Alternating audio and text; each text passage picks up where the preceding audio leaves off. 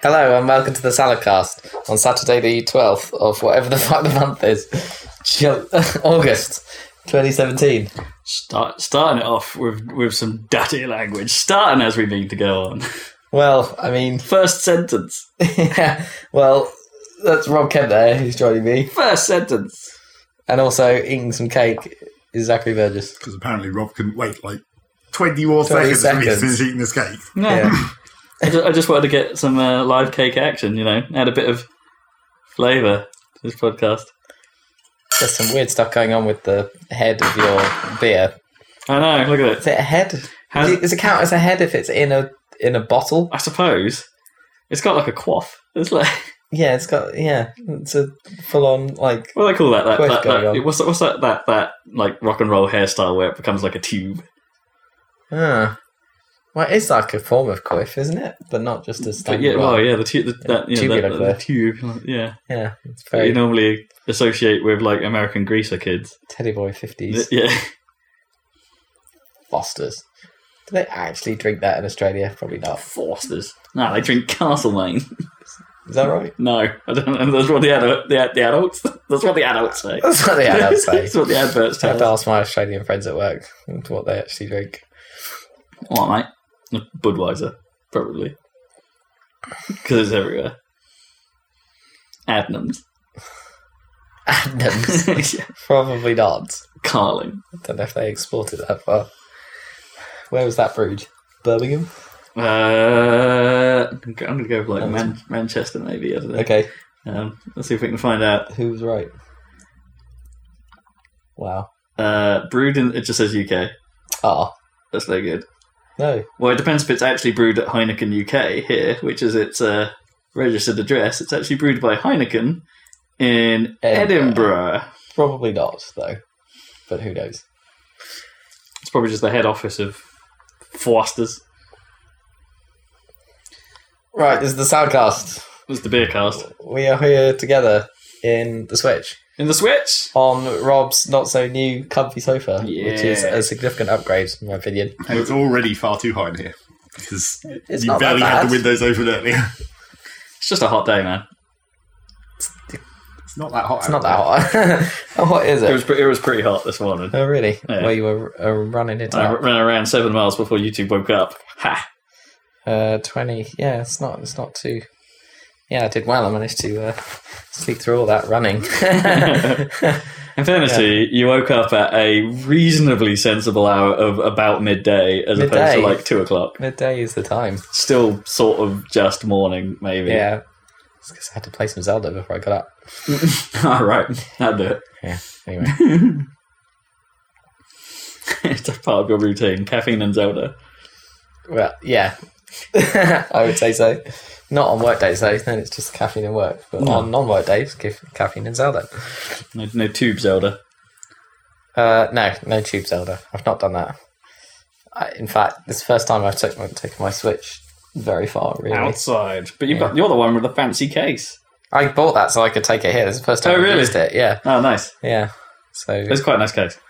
Well, I think it's like the official-ish... Well, it has the logo on, but it's the Hori case or whatever. Oh, okay. Right, yeah. It's pretty decent. I think it's... Just grabbing it there, listeners. It's got quite a lot of padding going on. I don't know if it's all necessary. I mean, this flap has space for little things for games, which is quite good. But then I guess you could keep... But it seems like it's got quite a lot of... I guess it's for the... Oh, I see. sticks. The actual the little game flap is actually just to, I don't know, I guess protect the screen and the games and then leave enough room for the sticks. Yeah, I guess That's so. actually relatively smart. Yeah, it's quite decent. Because it makes less sense Sound when they... effects. Yeah. Because, I don't know, my DS case is here and I'm pretty sure... Well, my old DS case for the original DS had like a flappy bit in it for no reason at all, right? Because those things were clamshells. Ish. No, Yeah, no. exactly. See, why? Why not just have my games there? It's Oh, it's the easier to same. make it like that. It's the same manufacturer as that one. Yeah. It's probably easier to just like sew an extra flap into the hinge rather than having to sew the pocket onto the back of the actual... I mean, maybe it is just scratch protection, right? So, like if your cartridges were on the lid, could they? Yeah, I guess. jiggle about on the actual surface of the DS. It's interesting how much bigger 3DS cartridges are compared to Switch cartridges. Yeah. Well, they're all just flash cards, right? Yeah, but this has got quite a lot of plastic around it. I suppose it's for kids and stuff. Yeah. But they're all for kids. I mean, that's like half the size. Well, not half, but... Well, the Switch is... The two-thirds the size. Switch. The Switch is a little less kid-centric, isn't it? Yeah, I would say so. Given its price tag and heft. Yes. I mean, the 3DS cartridges were still, for backwards compatibility, they were as big as the DS cartridges. Sure. Yeah, they're exactly the same, aren't they? Oh, right, I see. Yeah. Just with the nodule on the side to prevent you from putting them in a DS. Yeah. Right, okay. The little catch. Convenient. 3DS!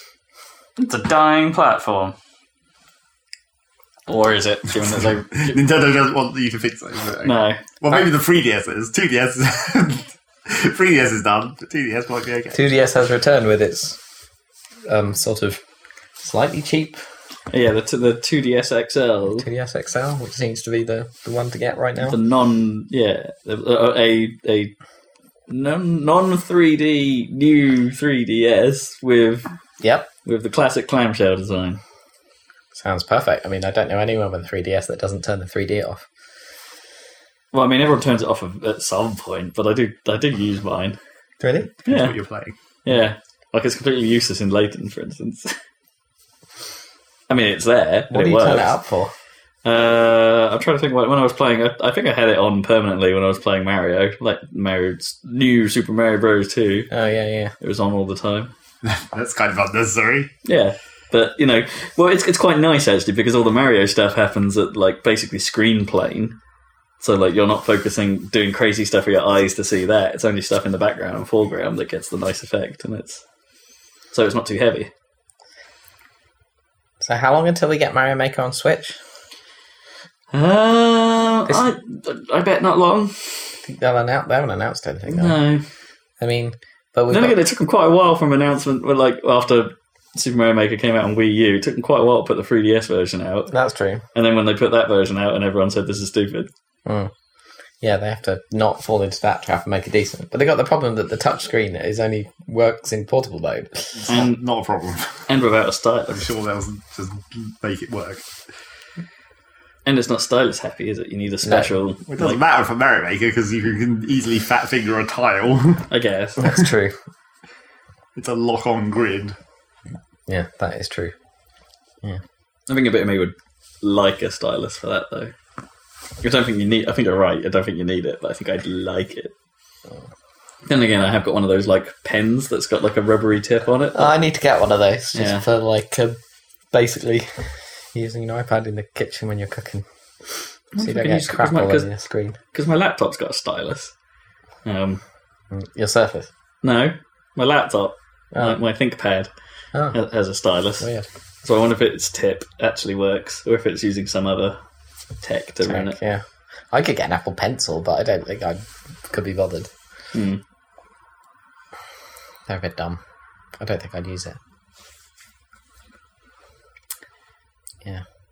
But I'm trying to think. Does the pencil have any buttons on it, or does it like? It might have one Or button. does it like flip? Can you? I suppose it must have the classic flip to be an eraser thing, right? That if it always would they call it a pencil?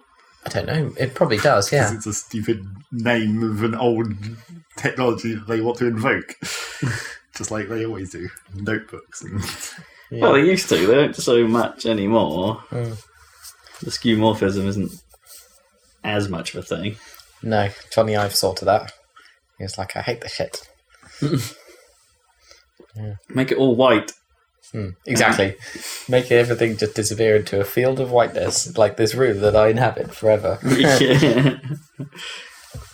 I enjoy the void. It doesn't insult me on the internet. Yeah. Yeah. There's a lot of sofas that you sit on and they seem comfy at first, but they don't have a high enough back that you can actually rest your head against. That was exactly why we went for this. Yes. That was the number one That's purchasing basically requirement. what you want. That Yeah. was the number one purchasing requirement was Head yeah. support when fully lounged. Yeah. It's ideal. It's not like head, like at least when I'm sat on it properly, it's not head support that keeps my head level. So No. I'm still looking down at the telly, but at least I'm not like Yeah. at a 90 degree angle to the rest of my body, staring at the sky. Yeah, that's good. That's what you want. But it doesn't look weird when you look at it. It doesn't look like the back is ridiculously high. No. Well, it's only like, I'd say about half a foot taller than the other one. Yeah. It's not much. Oh, it's way better than the other one.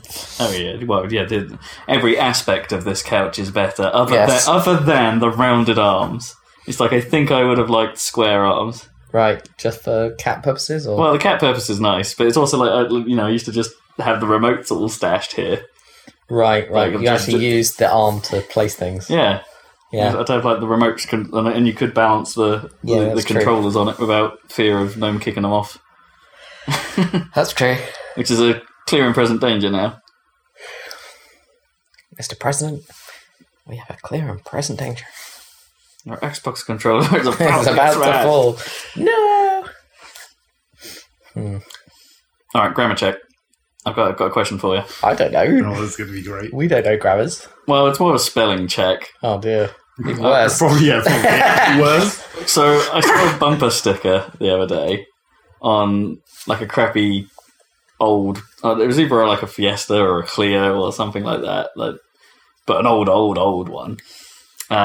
And it had a sticker on the back that said, "My other car... Oh no, when I grow up, I'm going to be a limo." But limo was spelt with 2 M's. And I thought No. I don't think that's right. No, I don't think that's right. Unless it's referencing something else. Not actually just a limo. I think it's just wrong, though, isn't it? Limo. Limo. What, do they think it would be limo with only 1 M? Or... It's definitely... A limo is short for limousine. Yeah, which has 1 M. Yeah. A limo. We are from the band Limousine. There's the car that's parked in front of mine where I parked is a Nissan X-Trail.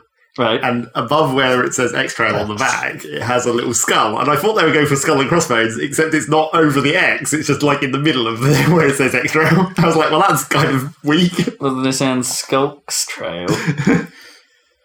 Why would you put a skull on that car specifically and there on that car? A pirate car. Because you're so anarchic, you're not going to fall into the whole pirate thing. It's like it wasn't even a sticker. It was like a properly like the text. It was a little sticky out chrome, not actually chrome, shiny plastic thing. Weird. All right, that's slightly more effort than I was expecting. Actually, with like a car badge skull. That's a bit weird. Not just a decal. Like a totem type it could theoretically SS be like symbol. official, maybe. Maybe that's like the extreme version of the X-Trail. To make it even more extreme, you have to have a skull, because you can't just have another X. What, the extreme version of the extreme trail? Yes. Extreme trailing. From Nissan. What's the correct pronunciation is Nissan, isn't it, weirdly? I don't actually know. But we just say Japanese Nissan is. in this country. Yeah. Nissan. Yeah, they say it differently in America, and probably differently again where they're actually from. Nissan. I can see that being accurate. Yeah, Nissan. Nissan. It's like you're referring to a person called Ni. The knights that say Ni, Sam. Ni. Nissan. Oh, but then that's Nissan. Oh. This one falls apart. Alright, grammar confirmed. Your bumper sticker is stupid. It's definitely spelling, though. Spelling. I didn't see anything wrong with the grammar, particularly. Okay, yeah, good point.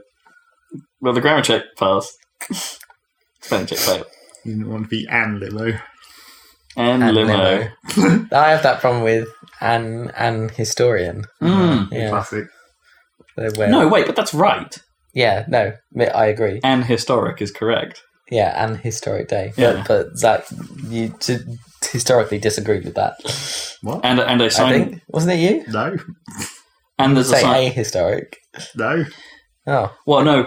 Sure you The did. reason we originally brought this up was because there's a signpost, I think, on the way to Woodbridge that says ahistoric. Right. And I'm like, but that's wrong. Are we in agreement then? Oh, Yeah. that's weird. No, I think thought we were in conflict over that. I think for once we actually have this right. Wow. An historic day. For the Salad-cast. Not only do we agree on the spelling of limo. A momentous occasion. Exactly. Not Anne. Yeah. My name is Anne Momentous. I'm Anne Momentous. My name's Anne. Anne Momentous. Anne Historique. I'm trying to think. I'm sure I heard a good egg calling the other day, but I've forgotten it. I've forgotten it. Acorns. Cool story, bro. Yeah. What's been happening? What's going on, Zeg? Why are you looking out the window? Because it's there. Why is it wandering out? There's a window here. It's appropriate to look out the windows when they're available. And there is light. You can look out when it's dark if you want. You can't really see much. Is this part of the challenge? Like, if I look through this window long enough in the darkness, I will see something, maybe, and gain an achievement for night vision. It's meteors, as always, because it's August. What, seeing lots of meteors? Yeah. It's August. Why just does that happen in meteor August? Because there's a comet trail that we go for every year that still has meteors in it, I guess. You'd think they would have run out by now. I mean, that's been going on since as long as I can remember. I mean, I guess that's only like 10 to 15 years, but you'd think after you'd gone around once, the Earth would have eliminated that chunk of the trail. I suppose. Scraped it out. But I guess the trail is also moving, so I guess maybe that. Yeah, the trail. But do the trails from comets, which direction do they move? Do they actually spew out the back, or are they travelling forwards with it, just slower? Yeah, I would assume they're still on the same orbit, essentially. If they're travelling slower, they couldn't be. Well, not exactly the same orbit. Like a really similar orbit. It's just like Kerbal, where when something explodes, all the parts more or less go in the same orbit, except not. I suppose. Useful scientific data for Kerbal, as always. Yeah. Do you have to dodge your own space junk after a while in Kerbal? Well, no, because it's like space, and space is really big. Huge, yeah. It's quite unlikely. It would take a very long time. I mean, it would take less time in Kerbal for that to become a problem, because it's a lot smaller than real life. But you do well to launch as many satellites as the human race does. Yeah, exactly. So do you reckon anyone's actually managed to create the film Gravity in Kerbal? And have it so there's a high speed moving debris field. It doesn't really work in Kerbal because everything past 2.5 kilometers away doesn't really have physics. No. So you can't really create a cascade beyond your very local area. What, so the debris field wouldn't orbit? It would orbit, it just wouldn't be able to collide with itself or anything that wasn't where you exactly were. Oh, sure, but if you managed to... Oh, I see. Right, yeah, because you wouldn't be able to make it multiply with all your satellites. So you went to the effort of making the GPS system in Kerbal, for instance, and flew hundreds of missions. Pointless. I don't think you need hundreds of missions for the GPS system in Kerbal because the planet's so small you can get away with a lot fewer satellites. If you're being accurate, I suppose. Although geostationary orbit in Kerbal, if I remember rightly, is kind of high compared to the size of the planet. So it's actually you actually have to spend a lot of fuel to get there. I mean, that's true in real life as well, I guess. That is true in real life, yeah. It seems a lot further in Kerbal. Can you make your craft stabilize so they stay perfectly geostationary? Or is it just... I think you probably could, but I'm not sure if you could do it manually. You need to use one of the tool assisted modes. Like a mod. Yeah, one of the mods. To get the very precise orbital speed you'd need to keep it exactly where it's meant to be. And that's something that would be different in Kerbal, because in real life nothing ever stays in the same place forever.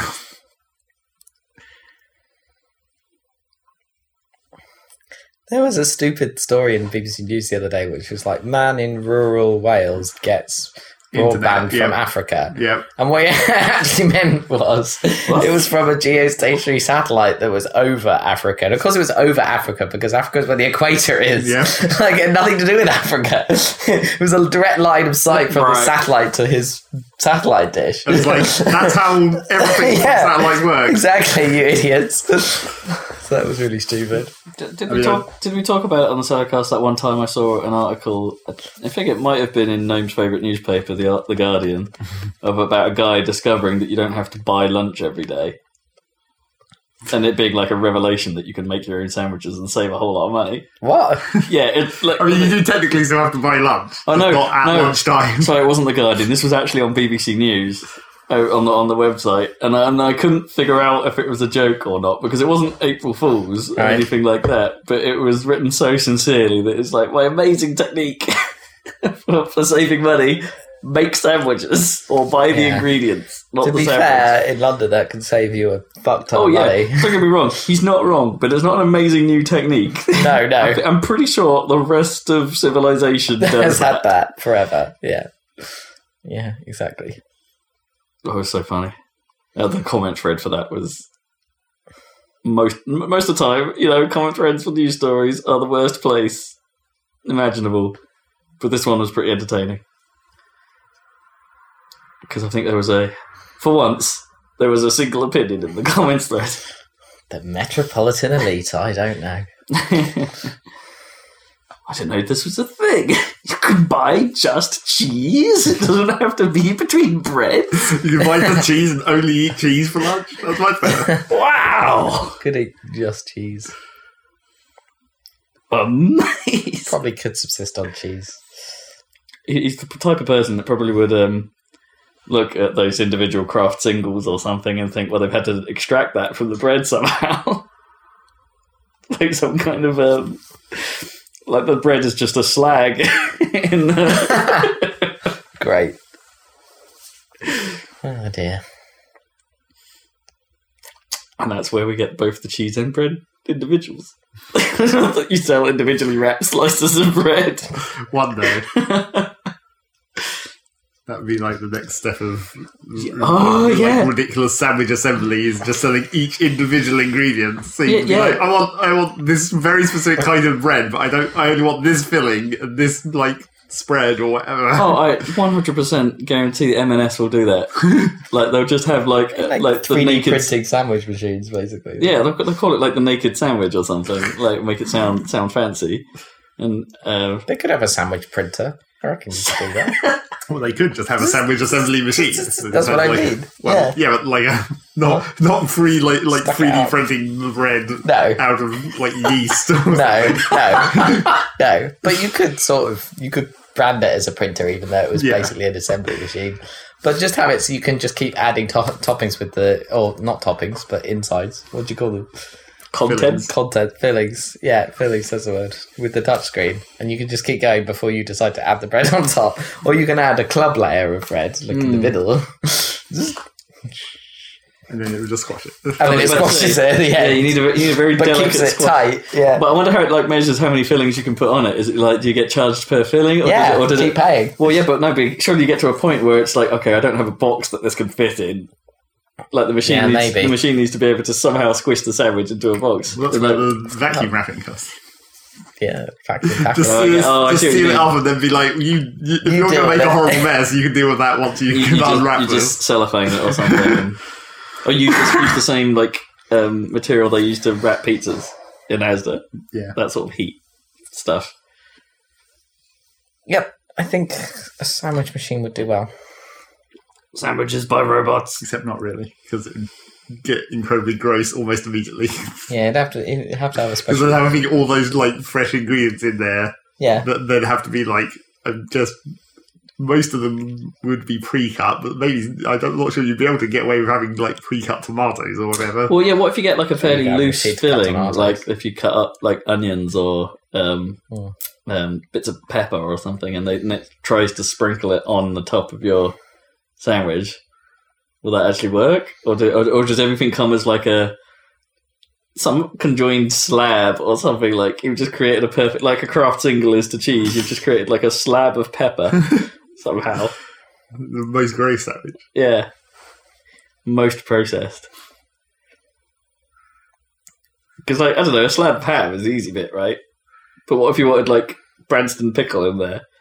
Like, do you have to create like it's where the like brown bit of the like the brown bit of bread? So every part, all those brown bits. the where the actual sauce bit of Branston pickle is just like jellified, or Maybe they could make it so that all the more liquidy ingredients come frozen, and then it thaws it out real quick.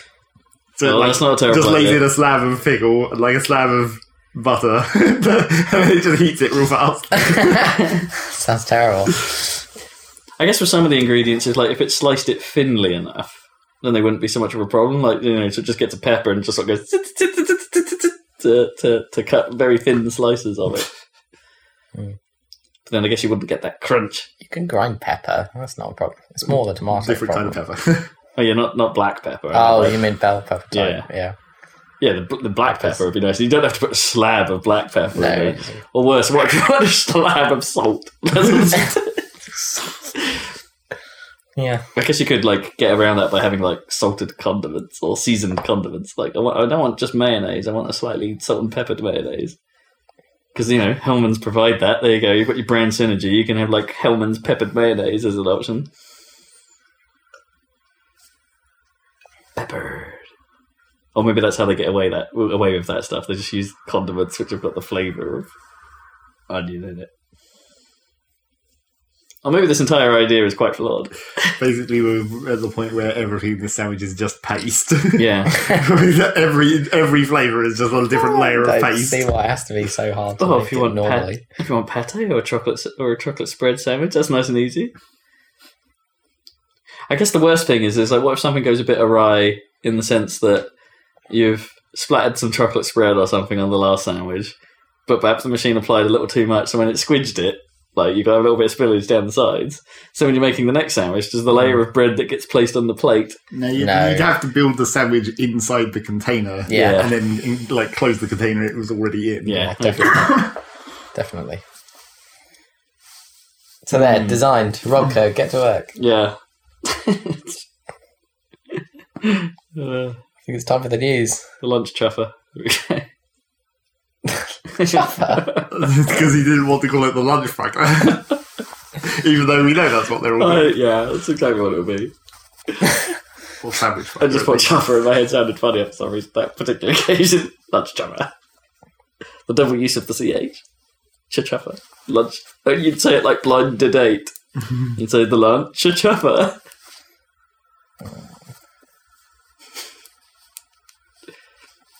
Sandwich slabs. Robo Widge.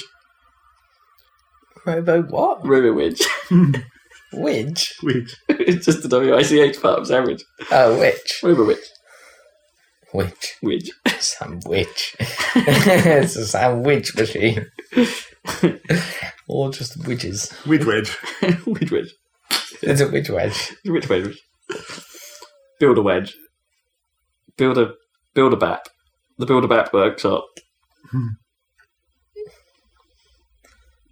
The BAP station. Crab station. Auto BAP. Yeah, automat. Auto BAP. Like an automat, but for bats. No, I'm out. I'm out of sandwich shop names. Let's get filled. Let's get filled. Fill her up sandwich emporium. But then we're getting away from the fact that it's like, what? How do you got to get the USP in there somewhere? You got to get the robot sandwich machine part of the name. Fill her up robo sandwich for you. Fill up robot sandwich.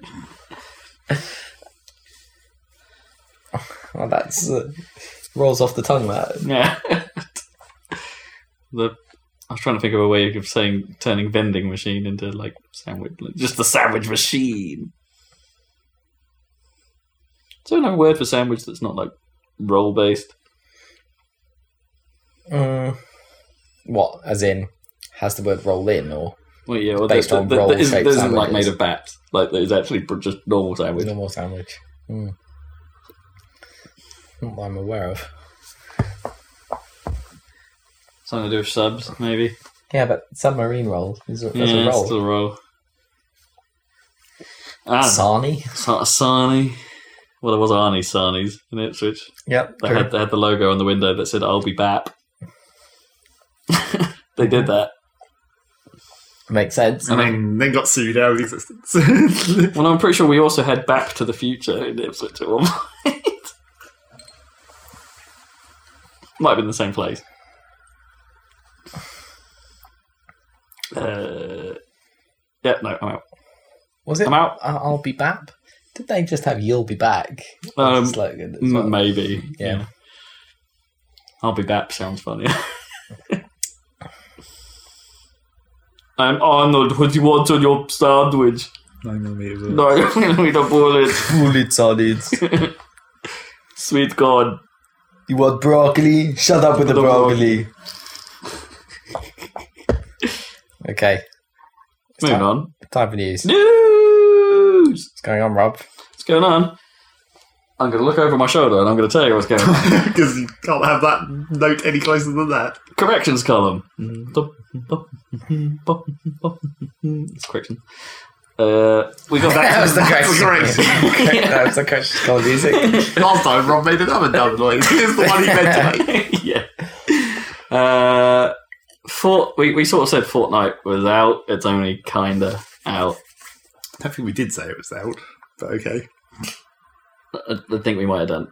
I talked about how they'd already put it up for sale. Yeah. But yeah, it's still technically early access and isn't out till next year. Technically.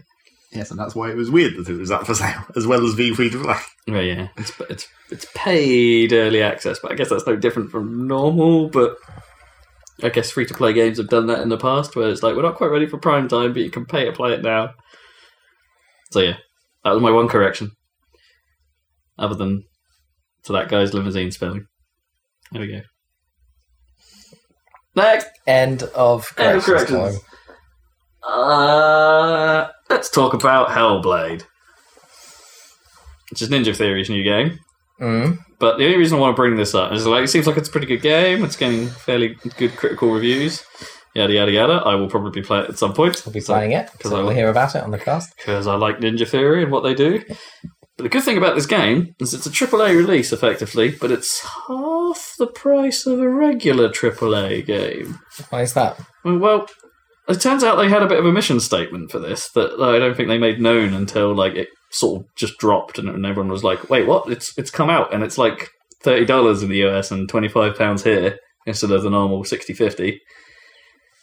And yeah, they were basically like, "Well, we streamlined the experience, so it didn't end up being very long, effectively. So it's like we didn't feel comfortable like selling it at full price. So they were like, yeah, so we made it's a slightly shorter game, but with AAA standards. So here you go, half price. Nice. It's just like I just think that's a real. I don't know. That's not really the done thing in the industry, I guess. No, the thing is to make stuff super long and charge like full price. Yeah, or like have to find ways of padding it. In order to perhaps justify the price a little more, and they were like, "No, we don't want to do that. We're just going to put it out." Or they came up with a reason for running out of time in development and now just having to put it out. Well, no, because apparently it is quite. It's exactly that. It's a very focused idea, and like it's not even by their own description. Though I don't think it's like I don't think you call it like a super short game. It's like. So some people are claiming that on hard mode it will take you about 8 hours, and I think I've read somewhere where some people have managed to get through normal difficulty in 4 on the first run. But so it's that little bit shorter. But it seems like the majority of people end up spending about 6 hours on it, and it's like that's probably longer than a Call of Duty campaign. True. You get a lot of value in a Call of Duty, though, don't you? As long as you're into the other components, yeah. Definitely. You'd be crazy to buy Call of Duty at this point just for the single player. Sure. Definitely, you'd be nuts. Although I might do that for the World War II game. No, it won't be that good. It doesn't look that good. Maybe it'll be alright. I don't think it's impossible to tell whether it looks good or not at this point, because it looks like World War II. Yeah. I don't know, like just something about that story trailer, teaser or whatever, put me off. Haven't they all they really done just show little snippets of speech that you can't really put together, and some things exploding. Yeah. So how can you tell anything from that? It's like it's like a Japanese trailer. The speechy stuff and the way it's like really, I don't know. seem like a very, I don't know, different to the old Call of Duty. Like, very American focused, which is fine, I guess. That's to be expected, I guess. Well, not in the original Call of Duty that you would have British segments and Russian segments and all kinds of stuff. Well, they were actually more than the American stuff.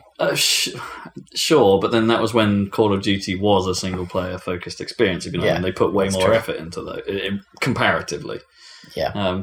Whereas now, I think for given Call of Duty's criticisms for not having cohesive narratives over the year, they're like, we're just going to tell one storyline, and not jump about all over the place. Which I'm fine with that. That's if it makes a better, believable, followable story rather than little. You're now going to do this campaign. You're now going to do this campaign. They don't really add up to a whole. Then I'm all right with that. I don't think that's a problem. Yeah. But maybe it's a bit disappointing that they went with the Americans, but of course they would. Yeah, fair enough, I suppose. It would have been better to have the Brits, obviously. But well, but they always do the Brits really comically. Oh yeah, anyway, it would have been. Yeah. It would have been that sort of cliched Brit. Yeah.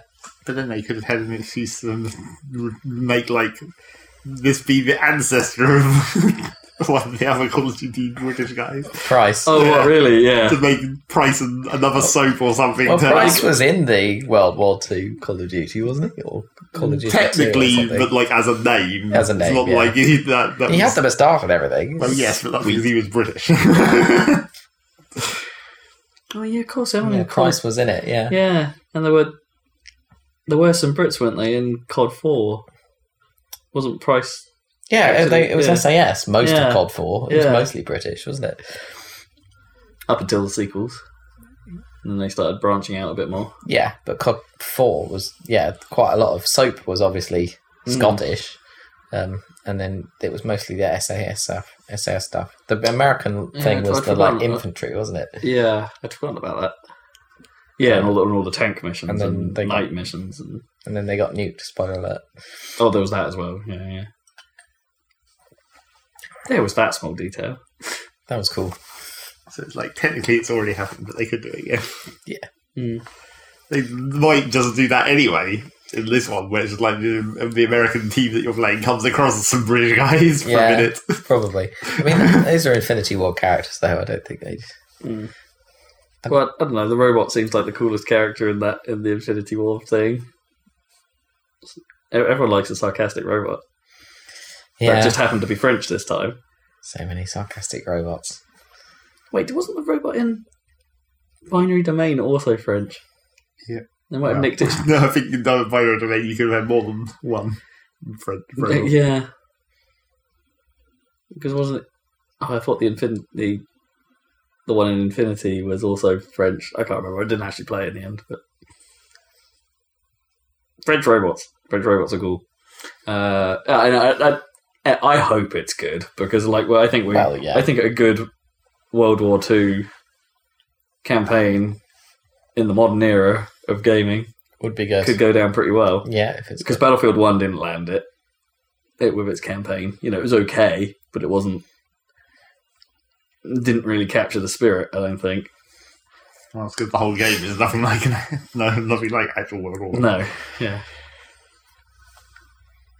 And the little vignettes, they had the same problem, right? The little vignettes tried to tell little stories, which is fine, but you don't really get invested in the whole. You're just like, oh, that's done.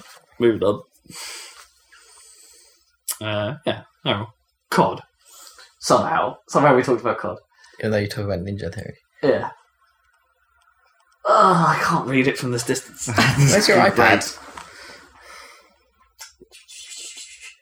Esports. I mean, we've been watching the Gfinity stuff, right? Yeah, and that seems okay. Well done, you, Gfinity, for making a watchable esports program available to the masses. Congrats. It's actually being considered as an Olympic event. Having just been thrown out repeatedly over the last few attempts, it's now they're actually thinking about it. Well, that would be dumb. Yeah, it's kind of weirdly not in I'm sort of with you on this one. It's not really in the spirit of the Olympics. I don't even like when they have golf at the Olympics. That's stupid. Or chess. Chess in the Olympics. I think it has been in the Olympics. Yeah, I think you might be right. Dumb. Like once or something. Yeah, I'm sort of with you. I don't know because it's not.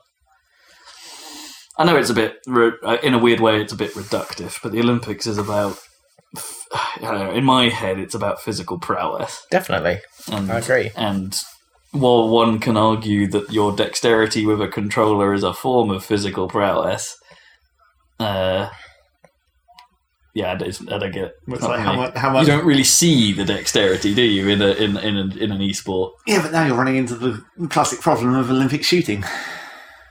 But that is physical. That's still physical. How is that? That's barely more physical than holding a controller. Barely. You have to point the thing. Yeah, you have to point the thing. You have to. There's a real life. But in actual fact, when you're doing like the pistol shooting, you're probably moving less than if you're using a controller because you have to hold it incredibly still. But then that's a skill in itself that you wouldn't get with a controller because you could just not push the buttons. Using a controller is a skill in itself that you wouldn't get from holding a gun. This is the problem. Once you're going down the route of how physical is physical. I still think they're very different things. The ability to stay perfectly still and line up a pistol shot is very different from being able to waggle the left stick. Yeah, I agree. It's still equally a skill, and it's still equally not much actual physical activity. Nobody watches the pistol shooting. But regardless, I still think that's a slightly different thing. Sounds like an argument to take out shooting from the Olympics as well. Right, yeah, you know what? In fairness, it's like I feel bad because it's like the one place pistol shooting probably gets its spotlight. But yeah, unless you make it interesting and make it, I don't know, like super hot or like have like a quick fire contest or something. Dude, that's half of the pistol shooting is the quick fire. All I've ever seen on TV is the one where they stand perfectly still for ages and then eventually pull a trigger to try and get like a bullseye. That was all I've ever seen. They do like 6 in a row. It's just like pap, pap, pap, pap. They do it super fast. Well, that's way more physical though. That's way more cool. Not really.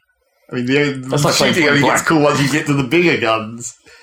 When you're doing actual like rifles, I mean not actual rifles, they're still air rifles. Oh, the shotguns, of course, that's sort of a different thing. Clay shooting, that's a proper sport. The only interesting one that actually is about shooting is when you get to the Winter Olympics and you get the cross-country skiing and shooting combo. The skeet is cool. It's such a dumb sport, but it's cool. It's not called skeet. It's not. I thought that was skeet is just another version of clay pigeon shooting. Yeah. No, I thought that was the whole point. That's why it was skeet, because you like. No, it's not because it's a combination of ski and something. No, it's not. I forget what it's actually sure called. That's what it actually was. I'm pretty sure that's wrong. I think it's just called a biathlon, isn't it, in the Winter Olympics? Because it's skiing and shooting, and those are the two sports, things. Yeah, biathlon. Right. Might be now, but I'm pretty sure that's where it was years and years and years ago. It was not called skeet. Skeet, because like in my head, it's skeet shooting. Yeah, was what it was called. So that's right. You're shooting form skeets. of shooting. Yeah. I think the skeets are a different version of clay pigeons. But then why have it at the Winter... This is the bit I don't understand. Why have it at the Winter Olympics if it's just shooting? It's not. They don't. What are you talking about? They don't have But you just said it's just a shooting event. The skeet is. Skeet shooting. Yeah, so why is that a winter? It's not. It That's not an Olympic event in any way. Oh, you didn't clarify that. Yeah, it's not. Biathlon is, which is skiing and shooting. But I don't know if it's skiing and skeet shooting. That would be too much of a No, it's target shooting. Target shooting, yeah. That makes sense. They have to lay down in the snow. Ah. Is it to Except simulate they're not in the like snow, game they're just hunting? mats. Yeah, I guess. Maybe a skeet is like a type of bird or something. Probably. That's probably where it came from. Yeah, that would make sense. Stupid bird name. Yeah, esports in the Olympics. Not a thing. Shouldn't be a thing. No. As we've always said about this, you just need to have the E-Olympics. That's what all the need to have. Yeah. Just make your own one, and then you can have as many different vague not sports as you want. Or actually just come up with a physical video game of some kind, like, I don't know, Whack-A-Mole. Well, now you're talking about like basically having VR Olympics. You do all the Olympic sports just in a VR simulation of the real world. So that to me actually makes a bit more sense. Like you're getting there. Yeah, like you could do VR archery, sort of. Except the whole thing about archery is managing the tension, but moving on. Valve are making a game. They've announced a game. Yeah, a card game. Yeah, it's a Dota 2 card game. Is this their like Hearthstone then? Yeah, I think so. Right. Well, actually, when I read the card? report, I wasn't 100% sure whether it was a video game or an actual physical CCG, but one assumes it's a... No, I'm pretty sure it's a video game. Yeah. Is this for iPad or whatever? I don't think they've said. Yeah. Okay. Okay. Yeah. We're making a video game! Oh, everyone's disappointed. Well, people like Hearthstone. If it's as good as that, then. But there's so many card games now. Yep, everyone has one. Yeah, but none of them are as good as the Blizzard one. Well, yeah, that's why no one cares. That's why no one especially cares about this, because it's like we've already reached the peak. It was the same as WoW, basically. We already reached the peak, and now everyone's trying to make MMOs, and then Guess so. they just I'm fail. also not 100% sure that Hearthstone statement is considered to be true anymore, because I think people are a bit annoyed with the modern Hearthstone mechanics. Like, Right. their own expansions have kind of messed it up, and it's become less enjoyable. Like, more random has been added, more video gamey elements have been added that aren't possible, like in a normal card game, and as a result, that hasn't gone down too well. And is it that Hearthstone has all the Warcraft characters and shit as a base, so this one will have all the Dota characters? All the as Dota a base? characters, yeah. Yeah. So maybe that means there's only 100 cards. I don't know how many heroes there are. Well, the 100 hero cards, and then about 1 million equipment The cards. items. Yeah, I forgot about that. All the items and the couriers, I guess. So what's this game called again? Artifact or something? Yeah. Does that mean anything? Well, presumably the artifacts in the items, yes. Right. You're putting the items on the heroes. Or maybe you're fighting over an artifact. It's also possible. Because, Gwent came out not that long ago, and did the Elder Scrolls one come out yet? Was it Elder I think Scrolls it must have Legends? done, right? Because they're making an expansion for Skyrim that they announced this year. Yeah. So the original must have already come out, I'm pretty sure. Wait, what? They're making an expansion for Skyrim? Oh, no, an expansion to the card game for Skyrim. Yeah. Yeah, sorry, I thought you meant they're making an expansion to Skyrim now? No, I think they're done with that game. I don't think they are done with that game. It keeps coming. It's going to be on Sheikah Slate next. That's true. But the other trouble with the Valve making a game is like the more you dig into it, the more it's like more people are even more disappointed. Because obviously, everyone was like, "Oh, they're making a game, but it's just a dumb card game that they're just milking more money out of people with, or whatever." Yeah. Isn't Steam a dumb card game? Standard procedure.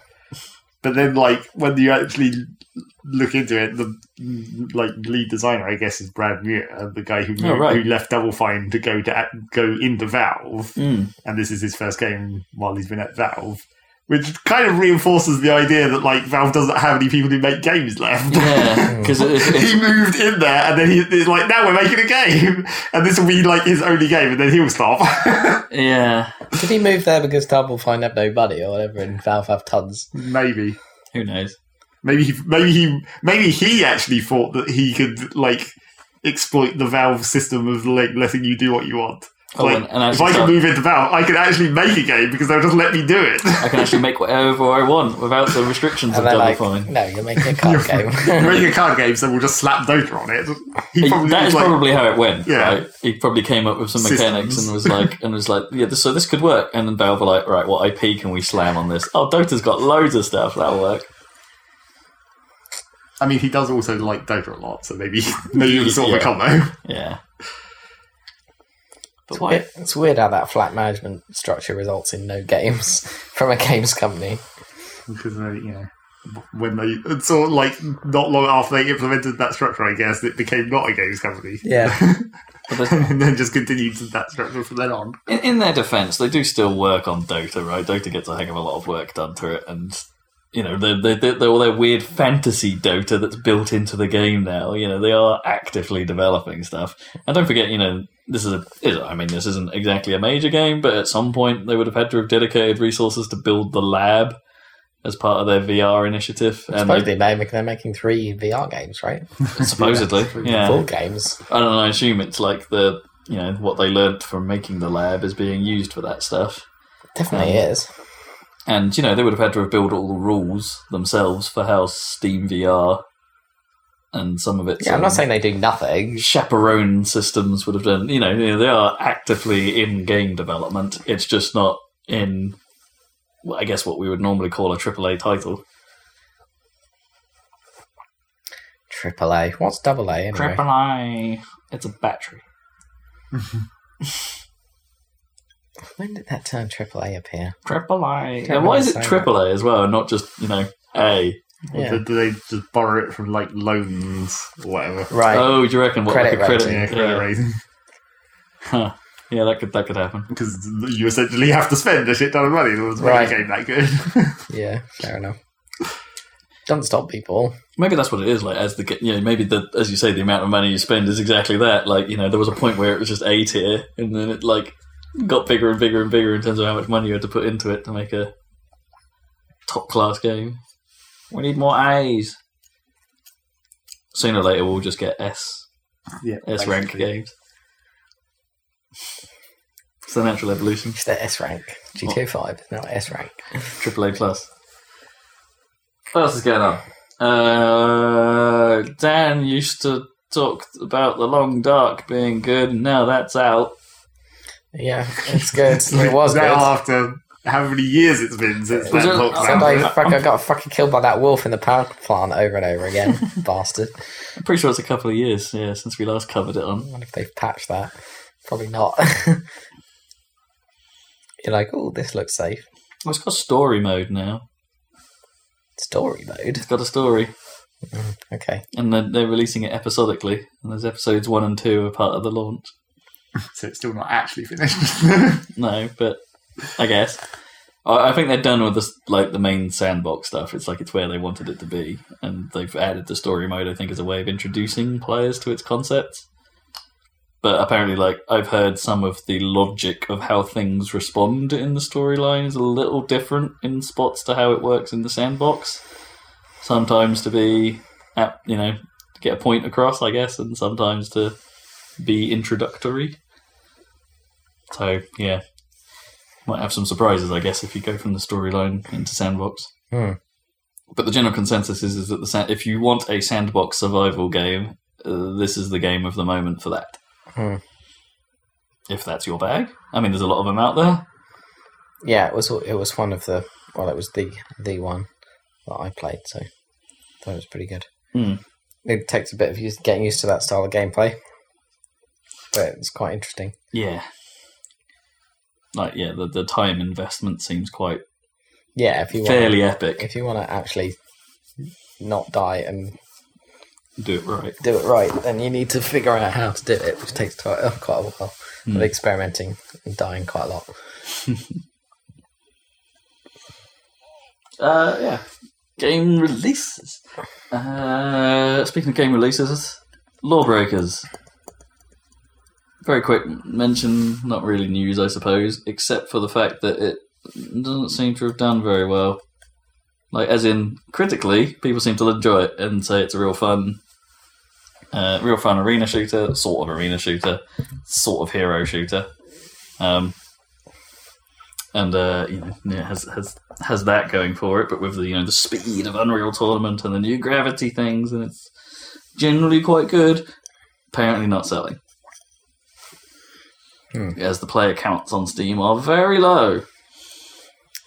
What games can you play that have a healthy player count in general? Overwatch. Overwatch, Counter-Strike. Counter-Strike, yeah.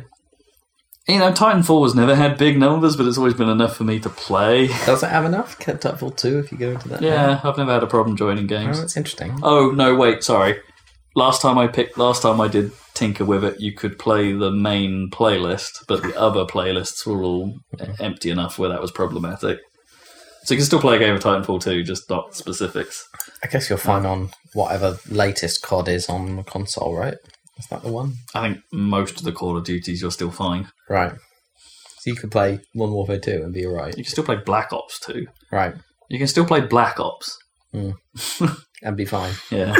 Weird. Yeah, Halo? that'd be- Does anyone play Halo Halo anymore? 5's still fine, I believe. Mm. Still big enough to run championships and things. Cool. TF2 still has some players. Filthy casuals. They're all filthy casuals. Yeah, I don't think there's too many shooters that are super dead. Unless we talk about Monday Night Combat again. But, God damn it. I mean, even the action MOBAs are still doing well for themselves, like Smite, and if you want to count those in this bracket, like Smite, like what's the other one I'm thinking of? Paragon, Epic's one. Don't know what's happening with Paladins or Gigantic, whether they're doing all right.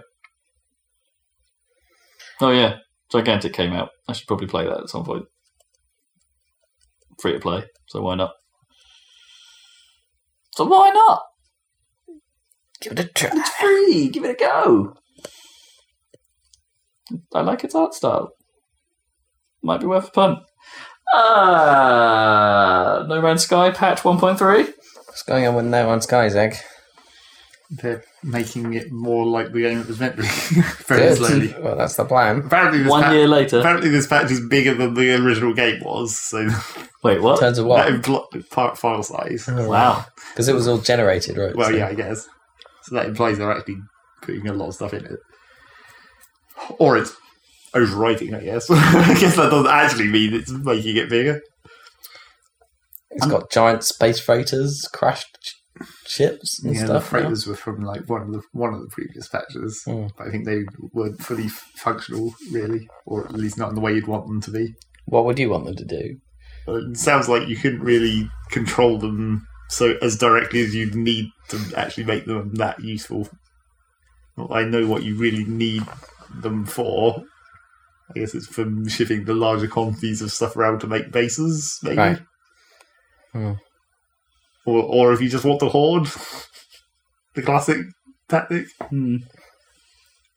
But yeah, I mean, the main thing that was momentarily interesting when I watched the announcement trailer was like they said that they'd done work to like some of the graphics, like the rendering of the terrain and like the different grass and different trees and stuff, and I was like, it does look different from how I remember it, maybe, but then I barely remember it. But you're not quite sure why it's different. It's like it looked better, but I don't know whether I'm just misremembering what it actually looked like, and would it actually look like that if I played it again? Or was that just a particularly nice looking area that they happened to be in? The classic problem. Oh right, yeah. I see what you mean. So I guess other bullet points is they've supposedly overhauled parts of the story. There's now random mission generation if you need the game to tell you what to do. Well, I don't know if that's those. I don't know if those are necessarily part of the story, though. No, random mission generation probably isn't. No, but what else have they added? Terrain deformation. More than there already was, anyway. Yeah, that other players can see when they come visit your planets. It's like someone's been here because they've spelt the word arse in hills. Exactly. Giant penises for everyone. Yep. Was it base sharing is now a thing, and joint exploration, which is their way of saying, hey, there's some multiplayer now. Which I'm not quite sure I understand exactly how that functions. Well, it just means that if you go to the same place, you'll actually see the same things. Does it mean because there's some amount of seeing other players now? Is that like you have to form parties to do that, or presumably? I mean, I would guess it's some kind of peer-to-peer server thing where it's loading you into one person's version of the world, so you all see the same thing. Okay, so we don't know, but there's some stuff. I'm amazed they've carried on working on it. What, given the negativity towards them? Yeah, that they didn't just cut their losses and try and build something new. Like, are they really still making sales off of this? I mean, I know it's on sale right now for like 60% off, but probably are. Yeah. It's an interesting one. Like in the like I kind of, I don't want to wish ill on any developer, but them and Sean Murray clearly didn't handle themselves well in this one. So, but No. I would People quite are like idiots them. in terms of hyping it. Yeah, exactly. I would like them to make good and to produce something better. Honestly, no one wants to see a studio go under. But at the same time, this might have been one of those games that they could have just let go under. Well, maybe that's exactly the reason. Maybe this is their business play. Like maybe they haven't made enough sales off it because of all the bad press, and then they're like, "Oh well, maybe this is our way of recouping some money." Yeah, but you're still spending money to continue to work on it. Yeah, like a whole year of continuing to work on it. That's not cheap. I'm sure they did okay. Quite a few people bought it. You bought it. Well, yeah, that's the thing. It seems like they might have done okay just from the initial sales, and then they probably could have just stopped and still been fairly profitable. But then maybe, is there a marketing problem? Like, how powerful is the idea that if they had abandoned it, leaving that somewhat sour taste in people's mouths, that when they next made a game, that everyone would just be like, "Oh, it's those guys. Don't believe a word they're saying." Well, they probably could have just shut down the studio and made a new one with a different name if they wanted to. Oh, what, just rebrand completely it? jib it. Yeah, but everyone would see that coming. It's like, Sean Murray's got a new studio. Don't trust their games. Didn't stop Peter Molyneux. No. No one trusts his games, so that's still the same. Yeah, but everyone's still bought them. 21 cans or whatever. Haven't really done anything since whatever Goddess was. They failed to make 21 games. I made 2. That stupid cube thing was so dumb. At least that had an element of being novel to it, even if it was just a bubble wrap simulator with cubes. There's something to it. Yeah, I kept thinking about maybe going back into No Man's Sky, but the trouble is that not in the patch, in all these patches, they haven't really fixed the one thing that I think is the most annoying thing, which is just like how incredibly boring, like upgrading the ship part, like the ship, the whole mechanic of how you have different modules in your ship and you can just expand the cargo over time and all that stuff. It's just like, I mean, everything else might be interesting, but when that's the main gameplay is getting the upgrades for your stuff, like the gun and the ships, and it's just like it's not really a system, as I previously talked about. It's like that's still the bit that'll be kind of boring in the end.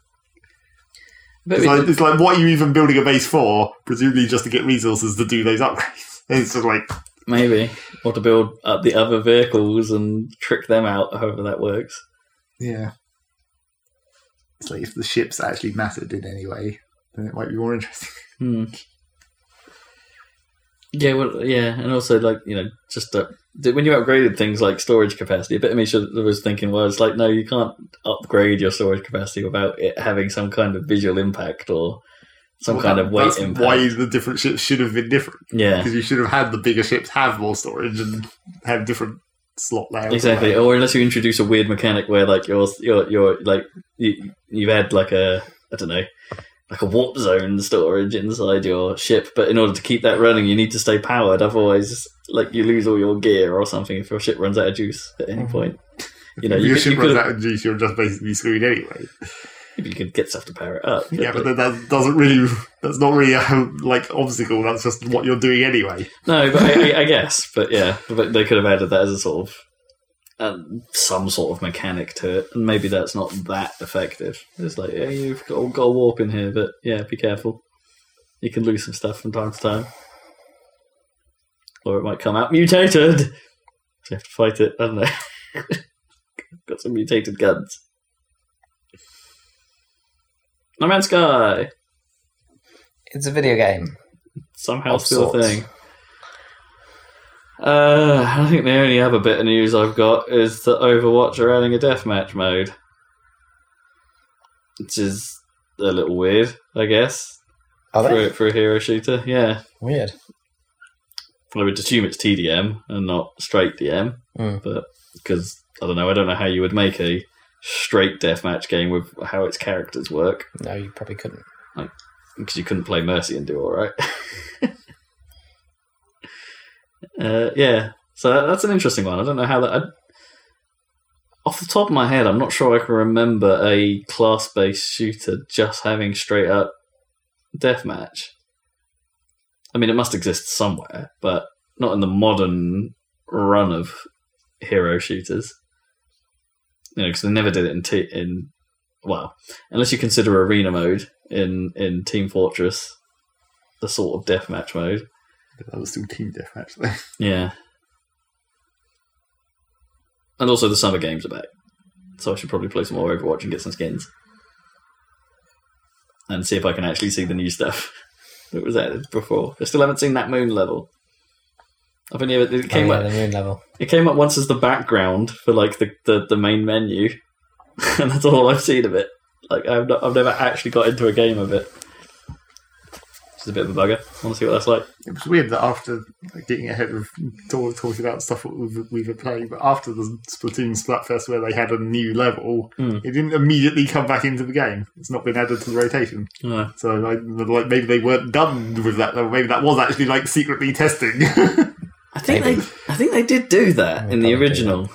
Like as in the original level, the levels turned up in Splatfest as an introduction, and then were tweaked slightly, and then put into rotation. You forgot one more bit of news. Did I? Yeah, that Sonic leaked. Oh yeah, Sonic yeah. People Leaked. Amazon sent out copies early. Apparently. Oh shit! Oh well. Only a week early. And then the other thing that was confusing to me, that confused me when I was talking to Rob about it, is like it does come out next week, but not on PC because the PC version got delayed to the 29th. All right. But we'll totally be playing that. Surprise! Might have to get that on the Switch. You can now buy Res on PC. Oh yeah, that was the one I missed. Res I Infinite, missed that. in fact. Yeah. Yeah. Surprise Shadow Drop release. Surprise! Get it on Steam, and you can play the VR mode on your Vive or your Oculus or whatever you have. Yeah, makes sense. They made a VR focused game. Only came out on PSVR prior. So you were doing a current run of supporting PC. Why not? Very nice. So I'll probably be getting that. Well, It just seems- have a copy of it. I know that the platform form won't go obsolete. Yeah. And it's the definitive version. And Digital Foundry have done their thing and checked out that it goes to obscene resolutions. With downsampling, or no, what's it called? Super sampling. Yeah. Well, yeah, there's downsampling, isn't it? Yeah, same thing, really. Yeah. Or if a monitor of that caliber ever exists, we're sorted. Well, Code of Japan, they have 8K monitors, don't they? I guess. Oh, well, yeah. Super high vision. Super high vision! I've only ever seen it in projector form, not in Right. actual Yeah. screen form. Like rear projection, is it? Or yeah. Yeah, effectively. Well, no, my projector. I Right. actually don't know. Hmm. I suppose it doesn't matter whether it was rear or forward, it's a projector. Yeah.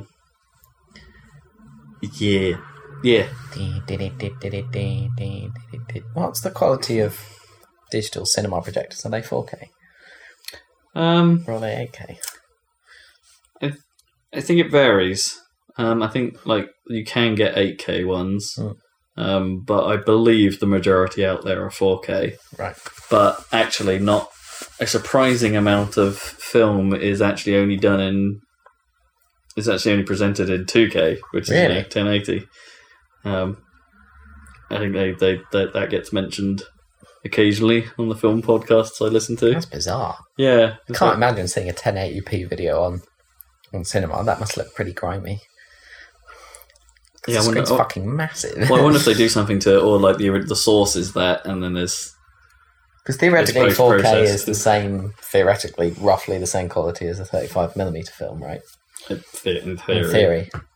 So I just saw Dunkirk in 70mm film, which would be 8K equivalent res. That was pretty good. We saw it in regular ass 4K. Yeah. Not even in IMAX, we saw it in regular. Yeah, I saw 70mm film in Leicester Square Odeon. Nice. Yeah, so it wasn't IMAX, but it's pretty good. I've seen 3 films in 70k there now. 70K? Sorry, 70mm. because I saw Interstellar there, which was in 70mm, which I didn't like very much. And then the other one was The Hateful Eight. Oh, right. That was in 70mm. Super Panovision or whatever it is. Yeah. Yeah. What was the... I can't remember what The Hateful Eight was. It was a Western, wasn't it? Or Yeah, some Tarantino kind? Western. Western. Yeah. The one where...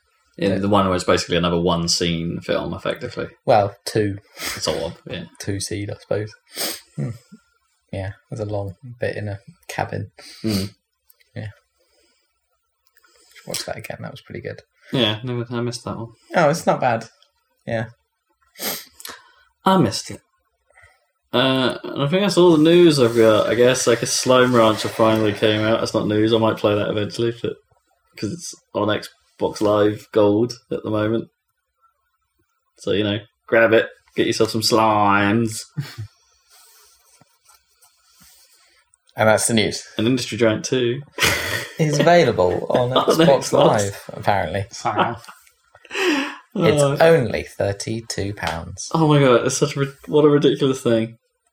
Except you have to get the expansion for another £8. So you don't have to get the expansion, because even from what I never had it, but from what I read about it, even at the time, I was like, that's not worth it. That's not good enough. Right, what you been playing? Say what you been playing. Well, not all that much, I guess. I don't know. It seems like another couple of weeks where I haven't been playing much, and then I'm like, what the fuck was I doing? What were you doing all the week? The classic problem. How have I spent my time? I have those weeks. I guess it's just YouTube a lot. Some days where I'm just like, I go into a hole, and it's just like, oh shit, I accidentally watched all this shit for like 5 hours straight. Nice. And then I feel like actually physically bad, not just like mentally bad. I'm like, oh man, it's like if I ever get into reading a forum for like a couple of hours, that makes me feel physically bad as well. I'm like, oh man, I've got to stop reading this text.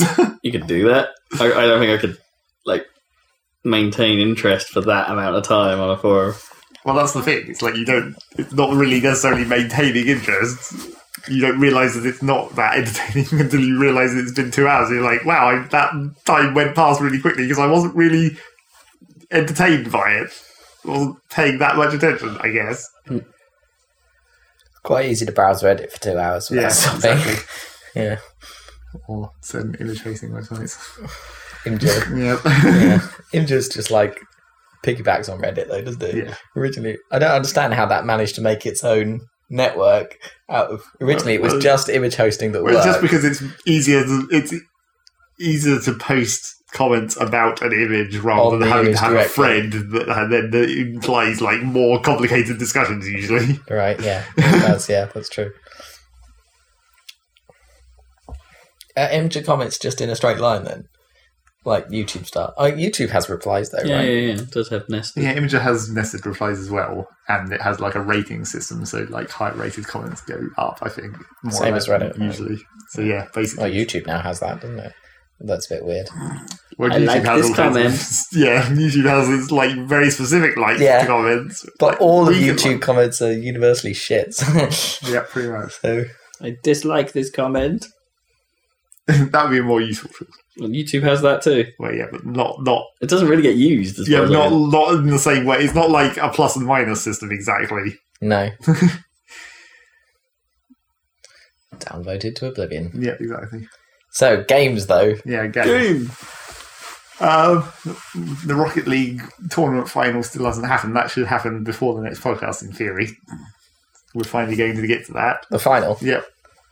And we're replaying the people we beat in the semi-final. Wait, what? How does that work? Because they went into the losers bracket and then they won the last game of the losers bracket. I see. Okay. So it's rematch type. Yeah. It's in the bag. Well, except not maybe, because we did have the lag match where we exploited our European advantage. Sure. Really? Well, it's like we'd done it in a couple of the other matches where we just used European servers and didn't really say anything, and most of the time, and like some of the other teams didn't even mention it.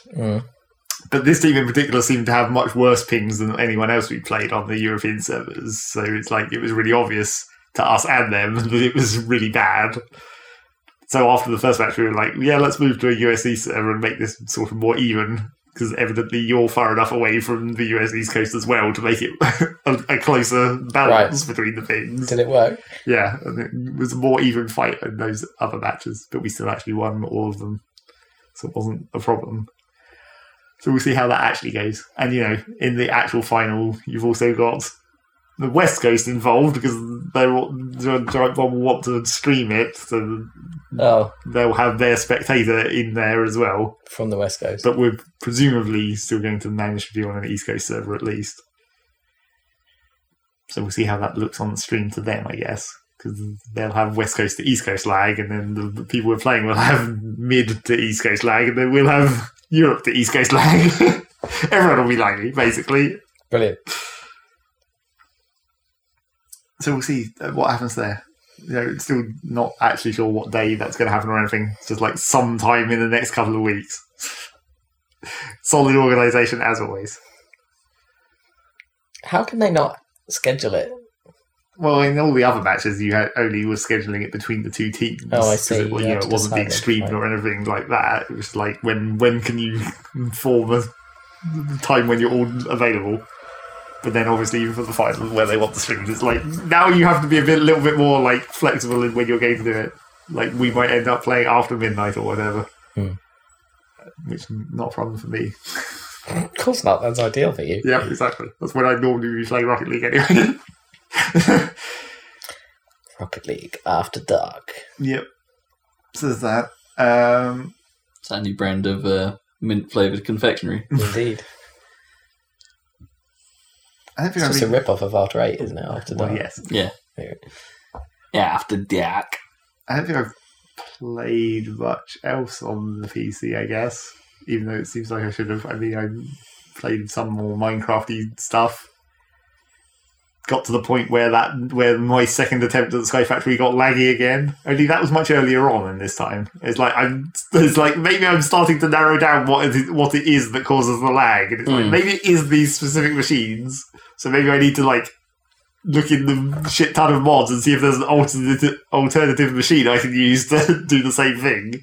Because that is the thing about that mod pack is it has an in-game item, the achievement book, which tells you do this and then do this and then do this. Except it's not specific really. It's like make a cobblestone generator, but you can make a cobblestone generator in the traditional Minecraft way, where you just have water and lava flow into each other and cobblestone appears and then you just mine it. But then there's also an actual item called a cobblestone generator, which is basically like that but contained within one cube, and you just place it and it just makes cobblestone. Okay. So it's that's what that actually means. So it's the same with a lot of stuff where it's do this thing, and it's well, if I type one of those words into the search box, it brings up 10 different items that are all called more or less the same thing from different mods out of this pack. It's which one of these should I use? Try them all and then see if one of them is much cheaper, basically.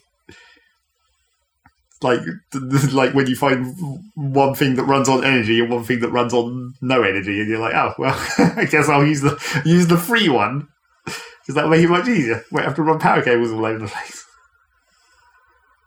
So yeah, You think the achievement book would just tell you where the achievement comes from, what mod it belongs to?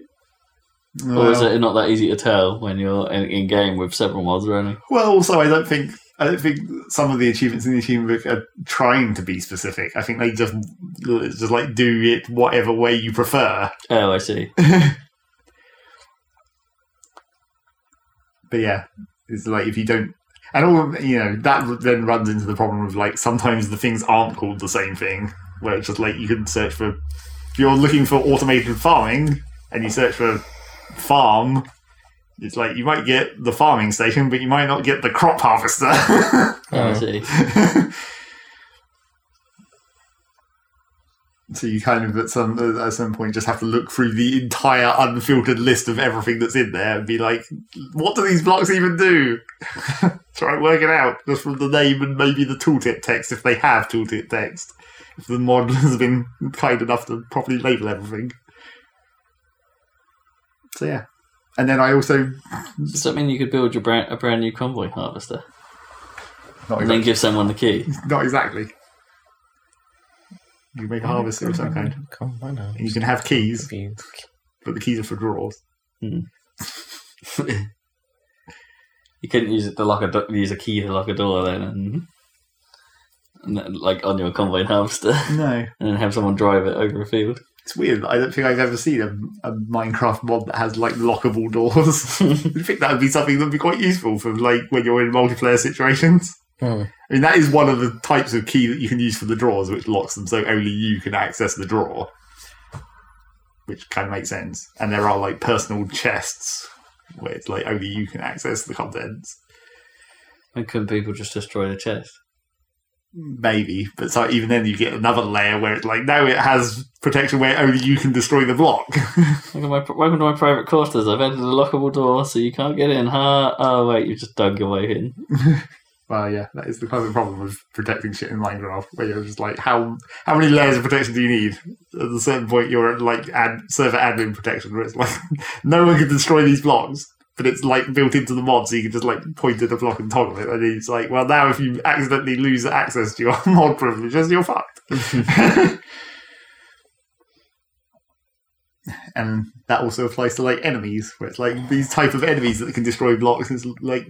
Now we're having to come up with different kinds of blocks that certain enemies can't destroy, so that they don't destroy the world by being spawned in by griefers or whatever. Oh right, of course. I forget they randomly create stuff as well as just moving it about. Yeah. So yeah, and then I also played another save file of Minecraft where I was like, let's go back to an actual sort of Minecraft world with only a few mods again. So I played a little bit of that, but I kind of lost interest in that almost immediately because it wasn't modded enough, I guess. I need a certain amount of complexity.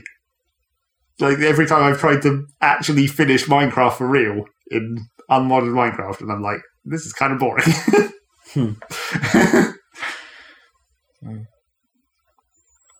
So yeah, there was that. And then apart from that, I guess I played some Splatoon, but not even that much of that really. I played it more last week when in the run up to the Splatfest, and then the Splatfest at the last weekend. Mm-hmm. How did that go for you? It was all right, except I've pretty much every time I've played Splatoon, I've just been annoyed by the team balance being terrible. So you can never seem to get on a balanced match. Yeah, it's like I don't care if I lose if the game was even, but it's not. I mean, I don't really care that much if I lose. But it's always exasperating to be like, what was my team even doing? In a weird way, that is actually sort of one of the core problems with Splatoon's like super casual approach to multiplayer. With the lack of chat and stuff like that, as almost being the standard. That and although you always had the map and you can see where people are spraying and stuff like that, there's always an element sometimes when you lose of like, well, what bit of ground did you spray? Yeah, and it's like. Because of the way that game plays, you're most of the time not next to your teammates even, so you don't even see them for most of the match. Yeah. It's just like they were off somewhere doing something, probably, or maybe they were just standing in spawn, who knows? Yeah. Maybe they were off behind enemy lines, doing sneak attacks. Which then all got erased in the last 10 seconds. Yeah. Standard procedure. So yeah, but I think I'd maybe prefer just playing Salmon Run, but that's not going to last that long. It's relatively limited, isn't it? Yeah, Salmon Run. So it gets boring in its own way because there's only 2 maps and there's only so many enemies. Although apparently in a patch at some point they made it so that the difficulty could increase further than it could. It's already pretty hard, though, isn't it? Yeah. But I guess they must have been recording the data and been like, wow, look at what percentage of people have already made it to max difficulty. Why don't we just let them go even higher? Although at a certain point, it's like, how many more enemies can they even spawn?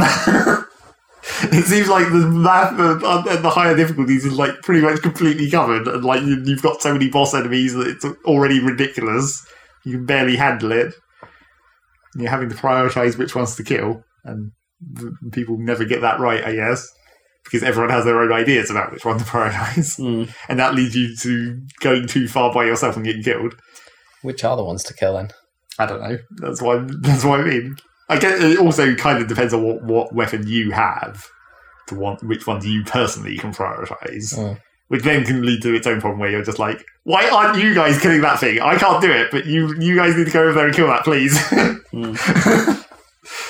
You're the one that can actually shoot that tentacle in an awkward place. Yeah. Well, not tentacle, whatever the salmons have. Salmon fins. Salmon things. Salmonids. Yes. I always think that it should have been salmonoids. Yeah. I don't know why. Salmonoids. Salmonoids. But yeah, played quite a lot of that, relatively speaking. But now it can get even more difficult. Shouldn't they have been salmalings to fit in with the everything else being? I suppose they're not. I suppose they're not really humanoid. No, like, they're not. They're actually like fish. Yeah. I guess. Yeah. No. Okay. I'm on board with salmonids because it's like the Octarians and the Octolings. Yeah. They're different for some reason. However that works, not specified. Do I explain why the Octoling host is there? No. There's one page of the lore that shows that she did a concert for the Octarians, presumably before she turned to the other team. It's like, she was part of that society. Mm-hmm. So yeah, it's a mystery. And there's also a bunch of pages about Mini Judd. Yeah. He's seems like from the lore of that he's just another clone of Judd. Like literally, it's the exact same cat. Right. So this world has cloning then? Well, not really. It's like it's implied that the cryopod that Judd was in also like had like a cloning embryo of him as well. Yeah, right. So it's like you can also, if you're lonely, have this other cat that's also you. But one day, this still means cats will be extinct. I guess. And then you have the mystery of who is Mr. Grizz, the Grizzco guy. Or the rock, or whatever the heck that thing is. Well, it's the bear statue. Yeah. It's a grizzly bear. Hence Mr. Grizz. Well, I could never really actually make it out when I've been watching over your shoulder. It just looks like a brown lump. Yeah. That jiggles. Not very. It's the classic Japanese. We saw it in the Kazmari video. Oh, right. That bear statue on the girl's desk in school. Okay. Yeah. It's that exact. I mean, I'm sure that must be just significant in Japanese culture somehow. That we're not aware of. Because it's the exact statue. And it's like, well, that must be famous that we don't know.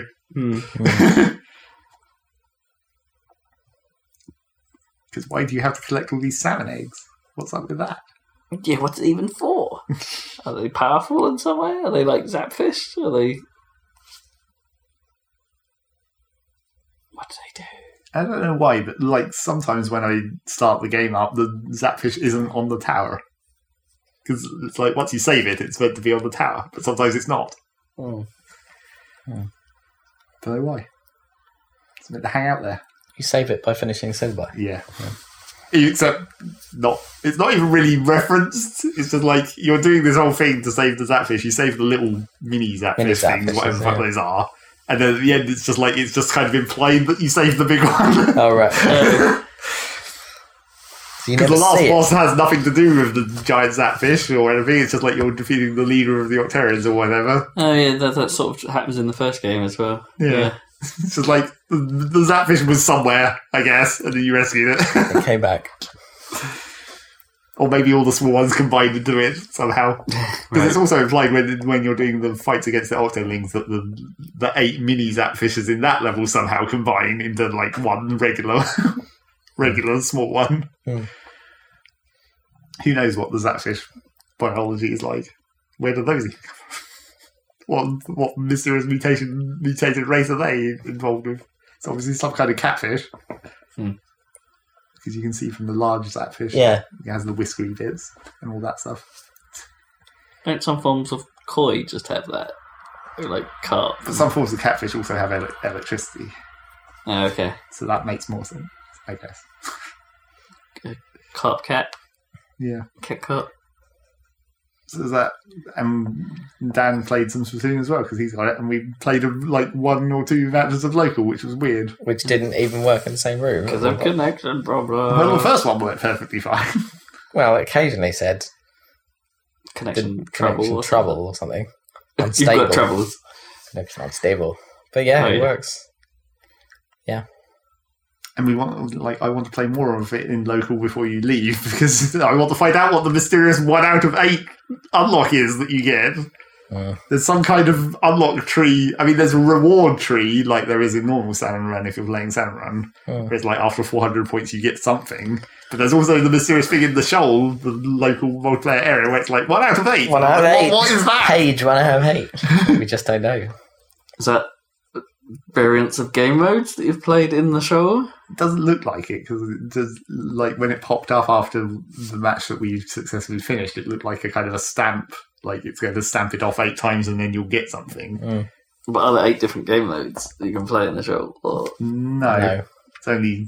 Well, I mean, I guess you can play all the different ranked modes, but I still don't think that adds up to 8, does it? That's like 5. 3. And then the Salmon Run. Do they have... Because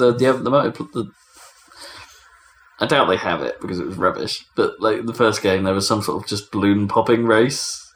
Yeah, I don't think that's in there. And then also finally got to find out what was going to happen about the end of the Splatfest and the Super C sales and all that stuff. It does appear to be exactly the same as the first game. And it turns out that I hadn't inferred correctly what the text was saying, and you don't get to re-roll the main stats of the clothes. The main stat slot is just fixed. Okay. The snails are just for re-rolling the secondary abilities that you've already unlocked, or adding slots to clothes that doesn't already have full. So is it like rather than the chunk system, is it like or the re-XP system you get from merch? Is this a just an instant re-roll when you use the snails? Yeah, it appears to just re-rolls all the slots that are already there to something else. Right, yeah, so it's basically saving you from going through the leveling. Yeah. But it's kind of weird because I read a forum thread of someone complaining about it, as you do. Because apparently the brand of the clothes influences what secondary abilities it gets more often than anything else. So, like, you can't necessarily get the exact abilities you want just from randomly leveling up on the specific clothing brand. I mean, in some ways, you can then use that information to grind ability chunks.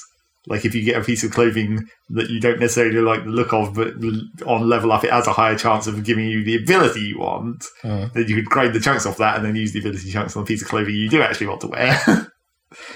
Theoretically. Oh, I see what you mean, yeah. But yeah, they were complaining about how it's limiting you to things you might not like the look of just for the stats. The classic problem. Yeah, I mean, you're kind of stuck with that. But then, part of me, when it's that tied to the game, in some ways, it's like, if you're a really pro, I suppose you could look at the characters in the little intro and be like, all right, this guy's going to be doing this because he's wearing that. Well, every time you die, it shows you what they've got in their slots. Yeah. So I guess you only have to die once to find out. But if you're really good, you can just see it. I can see you're wearing those headphones. I mean, I did consider using some of the sea snails that I got to just add slots to some of the stuff that I thought was cool, but then it was just like, then I was thinking, I don't want to waste these without looking up what stats these clothes can theoretically get from that list. Find out the secrets. So then I didn't actually spend any, but yeah, I don't really care about that at this point. And I also don't really... This is the other classic problem with the stat system in Splatoon, where it's just like, can you even notice it at a certain point? I think I always noticed the majors, but yeah, the secondary skills I was never quite sure. I mean, the really noticeable ones in the major slots are the ones that are actually something that you can't get anywhere else. Yeah, like the Ninja Squid and I used to use Ninja Squid a lot. And the like weird respawning mechanic ones and stuff like that. Yeah. But then you don't really want those. The haunting. Yeah. Apart from Ninja Squid. Ninja Squid was quite useful. Having that's silent ink trails effectively, or invisible ink trails. Not quite invisible, but yeah. Reduced. Heavily reduced. So yeah, if you're swimming about, no one can really see you. It's quite nice. plenty of times I've won a few fights by confusing people by swimming, and they thought I'd gone somewhere else. Yeah. But then sometimes I'm just like, but if I just had the straight up stronger shot, straight up more damage, Would that have been better? Yeah. Who knows? Kind of difficult to tell. I did watch a random video on YouTube of Splatoon 1. Right. In a ranked game of like these super highly leveled people, of course. Mm. But their entire team had every slot on their clothes with faster running speed. No, really? So they were just like, just ran directly to the objective way before the other team could even get there. Huh. Brilliant. Seems like a good idea. Huh. So what that when everything's like that, that's noticeable then. Well, I guess. Yeah. Because apparently the game did like a diminishing returns thing. Yeah. Like, so if you stack the same slot with the same ability, yeah, that doesn't work. To some, it works, but not as less. much as if you more, spread though, your as if you spread your skills, you in theory get more of a boost. Yeah, in general. But it's interesting that it could buff it that much that it was noticeable. Yeah, it's like you have to see that to be able to prove that it works, I guess. To be able to like, yes, no, those skills actually do add up, I guess. But yeah. I wonder if the diminishing returns thing is across different items of clothing as well. Like if you stacked mages, only the 3 slots per item that diminish, or whether it's all slots. Yeah, it's not totally upfront about those because you can't see the numbers. I guess No, with the ability stuff, you can't see exactly what it's doing, which I kind of like because never in my time playing the game did I ever think things were unbalanced. In the original Splatoon, it's like there was always a counter, and sometimes that was like you just weren't equipped to deal with a scenario. You didn't have the right crap, but it was but it still worked. It still was all right. You just wouldn't get involved with that particular player or that team. It's exactly. It's like all right, I can't really deal with you. I'll try and stay out of your way. And then the other thing that happened in the patch last night is they did put the umbrellas in. Like I was complaining about before. As predicted. And what was the one missing weapon? Yeah. Is it the only missing weapon for multiplayer that's in single player? Yeah. Right, yeah. It was the only different weapon that you only got in single player. But now Do they seem like a viable multiplayer weapon? Like, because you didn't think it would necessarily work. Well, the actual shooting part of it, where it just fires like a shotgun, is probably fine. But then the other features, I'm not sure have really that much use. Firing the umbrella off and having it leave a precise trail behind it can be sort of useful if you want to advance really quickly, because then it's like the roller situation, because you're creating an exact path of your colour ink, and it's moving faster than you do anyway. Could it be really useful on more linear ranked game levels, for instance? Yeah, potentially. To just get somewhere. And also, how effective is the shielding on that? Like, is that viable? Yeah, I'm not sure about how useful being able to stop people shooting you is. Mainly because obviously while you're doing that, you can't shoot them. maybe you're going full Reinhardt and just being a distraction. Shoot my shield while my teammates can get into a better position to shoot you. Yeah. Which is fun. I do like playing Reinhardt and just being a shield wench. Although somehow, like, you're just stood there with a giant blue thing and occasionally swinging an axe around, which is where my Reinhardt game falls apart. Yeah, because melee. Yeah, but yeah, just standing there being a shield wench is actually kind of somehow they made that fun. I don't understand why. Maybe it's just the satisfying sound of bullets hitting it. Yeah, probably not as useful in Splatoon because you can't really shoot through your teammates. I find awkward sometimes, even in like Salmon Run, where it's just like I'm shooting something, but then I realise I'm not actually shooting it because my teammate's standing in front of me. Like move aside. Yeah, I think that was always a thing. Because I think it's possible for you to have grenade bouncers off people as well, off your own teammates. Where it's like, oh no, that's not going to work. Yeah. So that's that. Splatoon. And then Dan played it a bit as well. Yeah, I did. Yeah, I got Splatoon 2, but I've been just playing the single player to get used to the controls, so I can't really report on the actual game. But it's quite a lot of fun so far. I put the motion sensitivity up to maximum, so that I only had to barely tilt the controller to actually look up and down. Seems to work for me. Yeah, when I played it with your settings, that seemed Pretty suitable. Good. Seemed suitable, yeah. So whack that up to maximum.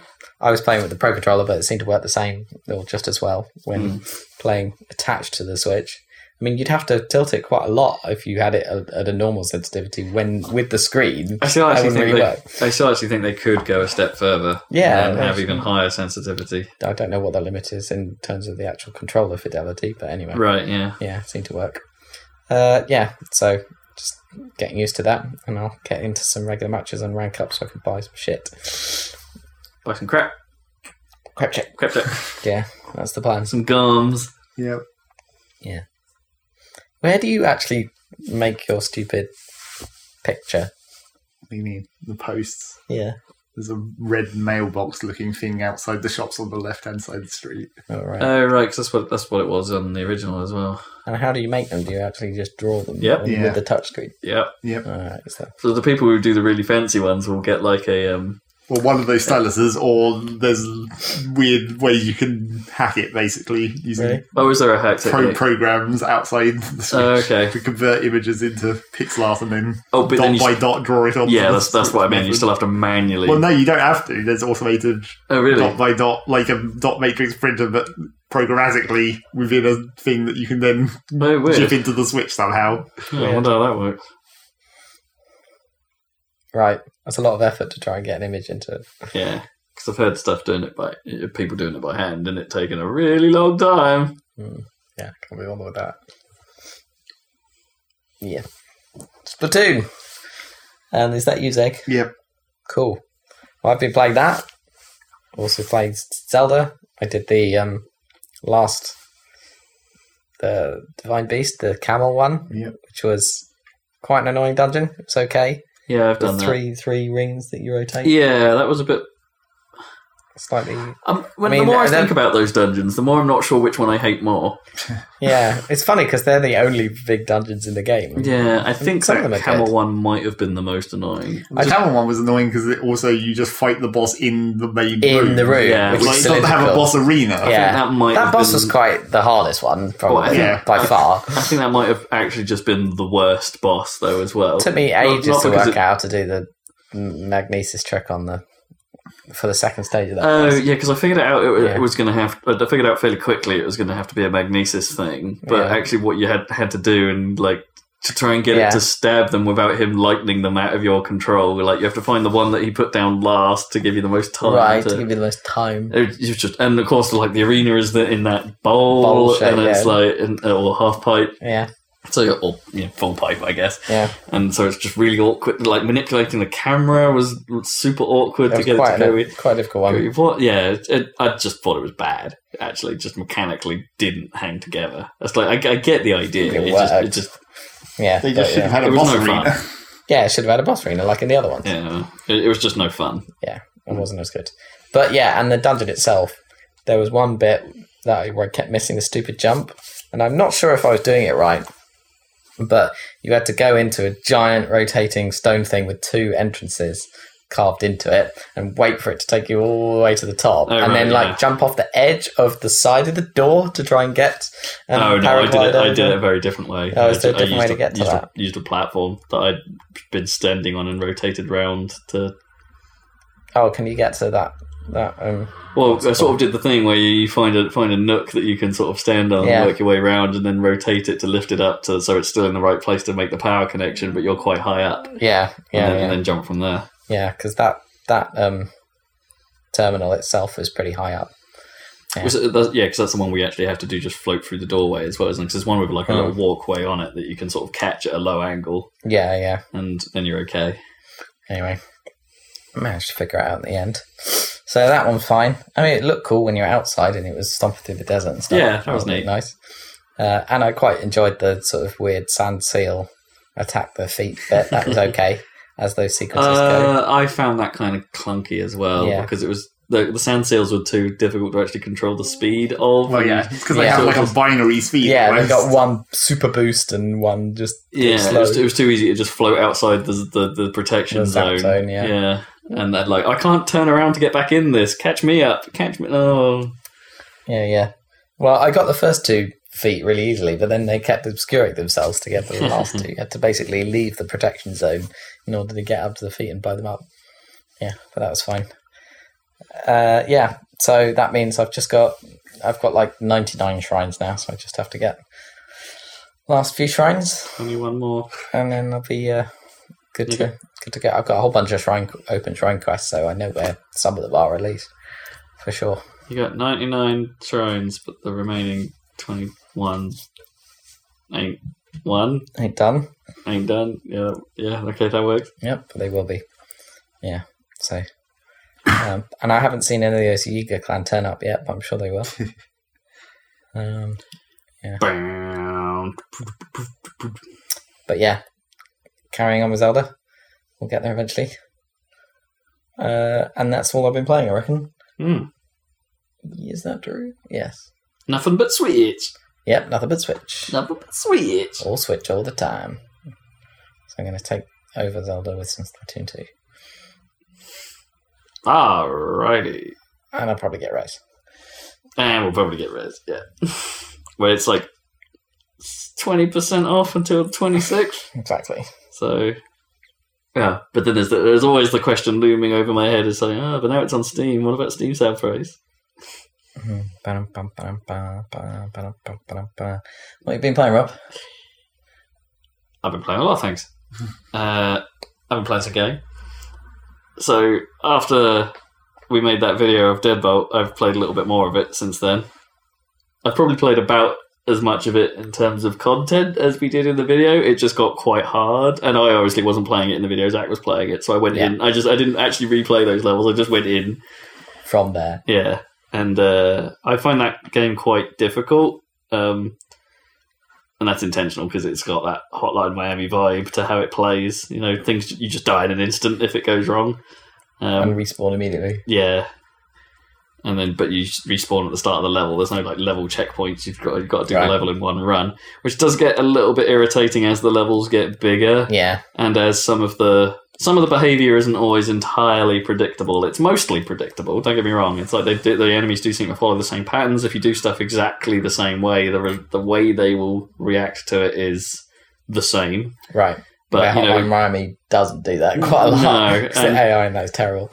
But also like it's the subtle differences sometimes can make who hears what you do change, and therefore they will react differently and catch you out and sometimes like as the enemies get stronger in that game, they take more shots to down. Some of the more effective close range weapons start to feel a bit more random. Like there are times where I've used the shotgun, for instance, and just unloaded into a guy, and I know that a full shot is going to kill them. But it's like, oh wait, no, a single shard from this shotgun has mysteriously missed because of spread, and it's like, oh, now I'm in a lot of trouble. And it's like, there have been times where I've been right up in someone's grill and the shotgun hasn't been enough to down them, and it's like, well, great. Now I've got to replay this incredibly long level to get to that point again and have it hopefully work this time. Oh, it's worked this time. Okay, great. So there's a bit of that. There's also a bit of trial and error sometimes, just trying to figure out the route you need to take. But that's inherent to that style of game, I guess. It's like you can't always just figure it out. It's just it is hard. I kind of like its style. I like its music, and I like its premise. I think some of its mechanics are pretty dumb. Like basically, audio is always radial. It's not really room or open door based. Right. So it's like people above the floor above you might hear something that's gone on where someone across the room might not have. That's quite dumb. Yeah. That gets quite frustrating because like sometimes you'll get caught out by someone potentially off screen on a different floor, heard what you did, and they've come down the door and just murdered your face. Like because you don't really have a walking through the up and down the stairs animation. You just pop up and pop down, which you can use to your advantage in spots. Like I use it quite a lot to just lure enemies towards me. Like I'll pop up the stairs so they go oi, and then I'll go get in cover downstairs and shoot them as they come through the door. Yep, classic. And sometimes I don't think the knock mechanic is quite as long a range as you would want. The knock mechanic seems to be the one thing where it isn't radial audio. Oh, great. And it seems to only affect people in the room. In the room, right. Yeah, and it's... and And so when you try and use that to your advantage, like to be like, all right, no, I'll just use a radio and draw the guy from upstairs just behind this doorway, and like that'll work, right? And it's like, no, that totally doesn't work. But if you're willing to waste a bullet, you can sometimes do that to lure people. Get them away.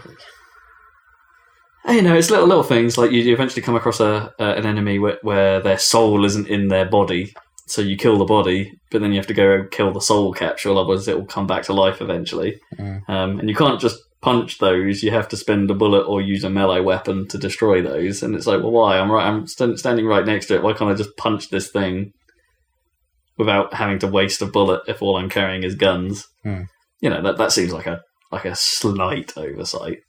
But very slight. I'll give that one a pass. But otherwise, yeah, it's an intriguing little game. I do find it kind of interesting. I do find it compelling. I do stick with a problem until I solve it, despite all of that. And like I said, I think it's got a good soundtrack. I think it's got quite a good look, as basic as it is.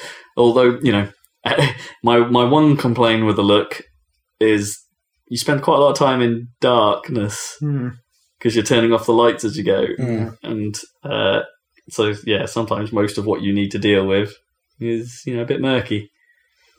Which is a shame, because then it doesn't sort of highlight some of what's going on. You know, like the blood splat on the wall is done quite well. It, again, sort of quite Hotline Miami, but it's like, you know, with a bit of gravity physics going on. There's some... It sounds horrible, but there's some nice spray, like blood sort of... like entraily trails of like blood that goes across the room occasionally that are quite nice. And I wish they changed the button from going into vents to picking up weapons so it was on a different button, because it prefers to pick up a weapon rather than go in a vent. So if and you like, want to escape, it's like, I'm running away. I just picked up a hammer. Then instantly died. Yeah. And the levels where it surprises you with reinforcements can be a pain in the arse. Because it's like, like 3 more cars full of people have just turned up, and it's like, but there's no resources left on this level. What am I going to do now? And I didn't know that was covered. Yeah, but you know, for small scope indie game, it's kind of all right. Worth a punt. Go and play Gunpoint instead. I guess that might be better. It's a different focus, isn't it, Gunpoint? Gunpoint is more strategic, I suppose, than this. It's sort of the same, except with Gunpoint, ideally you're not killing anyone. Right. Yeah, where's this? You're just trying to move around them by distracting by holding them up. Yeah. Yeah, I think the main focus on Deadbolt, I think, is actually just time. Do the level fast. Yeah, nice, cool little thing.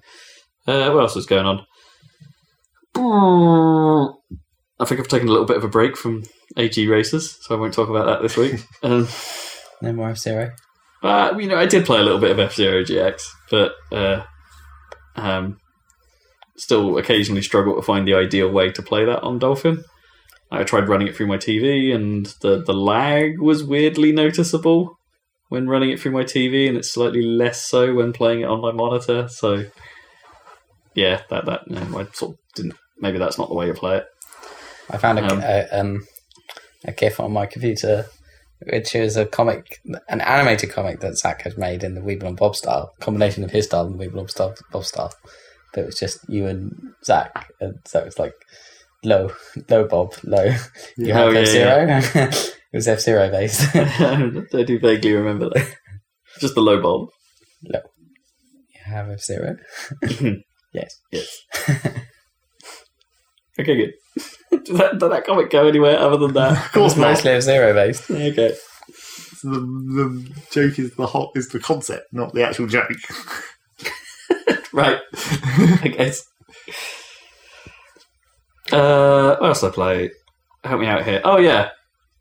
I carried on with my visual novel nightmare. Yeah.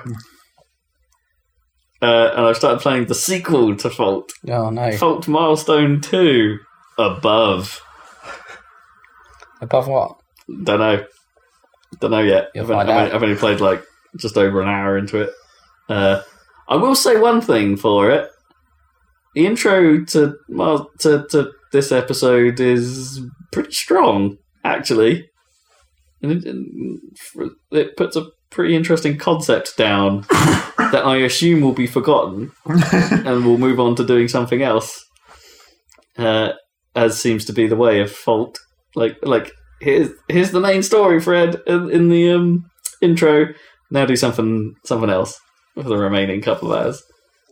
So I think that's where this is going. But it is presented a little better than the first one. Like, they do more stuff with the visual side. And there's a fairly neat trick in the promo in the intro that they do visually. A little bit reminiscent of Arkham Asylum. Let me say that. There you go. They do some stuff, which is cool. I was like, not expecting that. Well done. And they just the sort of elements of the presentation seem to have stepped up a notch, and it seems this time they're doing like a 2-threaded storyline where you're following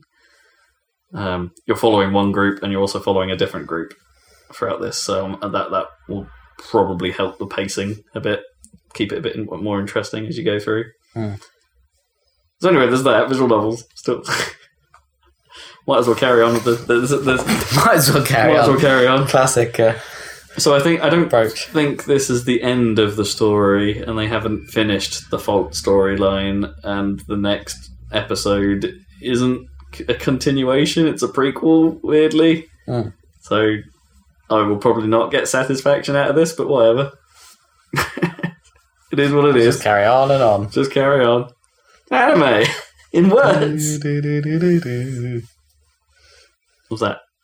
Just soundtrack to visual novel. Soundtrack to visual novel. It did have like when the like main antagonist was about, there was that like some shredding guitar going on. It was gnarly. Actually, I'll give the soundtrack's kind of alright in that thing. So what have I been playing? I guess I only really want to talk about Nier. Let's talk about Nier Automata then. I'm only a few hours into it. The JRPG/action game. Yeah. From Platinum Games. From Platinum Games, yeah. That everyone has been talking about, that has a real interesting narrative for it, especially if you stick with it past its quote-unquote endings that aren't really endings. They're just sort of chapter... I suppose in a weird way they're like chapters in this game, I guess. Yeah, but, incredibly long chapters. So yeah, I'm a few hours into it. I think the combat plays quite well. It's interesting that they've basically taken the Bayonetta thing of you always have guns, but that's a viable strategy. That like just having your gun firing all the time and not getting involved close range. Yeah, if you want to, you can do that. Some of the time, like not many of the enemies are impervious to your bullets. And unlike Bayonetta, your bullets do a bit more damage here. So, it's a strategy. And weirdly, the game likes to go a bit bullet hell every now and then. Yeah. Like forcing you to use the bullet strategy. And, the game actually opens in a straight up shmup. Like you're flying through the sky, shooting things. And that's how it opens. Okay. Not what you'd expect. No, not at all. The whole thing is actually just a series of surprises at the moment thus far. Like, when it goes into the hacking game for the first time, and it's like, what's going on? What am I doing? Oh, right, now it's a twin stick. Okay. It's kind of bizarre, but it's kind of cool. You beat the first boss over the head with its own giant mechanical arm. That actually visually looked a bit like how Bayonetta fights with hair arms, giant hair arms in some parts of some combos. Yeah, I'm kind of digging it. It's not perfect on the PC. There are some problems. Getting it to run occasionally is an issue, but that might be my PC, not the game. It has frame rate issues doing some cutscenes. Somewhat unnecessarily. There have been moments where there's not been a great deal going on screen, and it just suddenly grinds to a halt. Loading or something. Yeah, maybe it's a stream loading problem. Not sure, but then it always seems to speed up just in time for the gameplay. So that's a bit odd. Some of the dialogue is a little bit Japanese. Let's put it that way. It's a very Japanese game, right? It's got all the normal tropes, like occasional bit of voice acting, occasional bit of text, quite a few menus, very Japanese character designs. Sometimes pulling from Gothic Lolita, sometimes pulling from Metal Gear. It's kind of all over the place, and I kind of like it because it's all over the place. Stylistically. Yeah. So we'll see where it goes. I'm fascinated at the moment. It's just some real interesting things about it. Like the I was talking to you about this earlier, Dan, but the whole the plug-in chip thing is kind of cool in the sense that they don't just stop at your chips are just your abilities and just the power-ups and stuff like that. No, there's a chip for your HUD. Like every element of the HUD has a chip that if you want you can take off and free up a chip space. It's crazy. I don't want to see how much health I have. That's fine. You can do that. It's nuts. But it's kind of world building, You're an android, so why not? Although the option to remove your operating system, which causes you to die, is kind of dumb, but that's quite funny.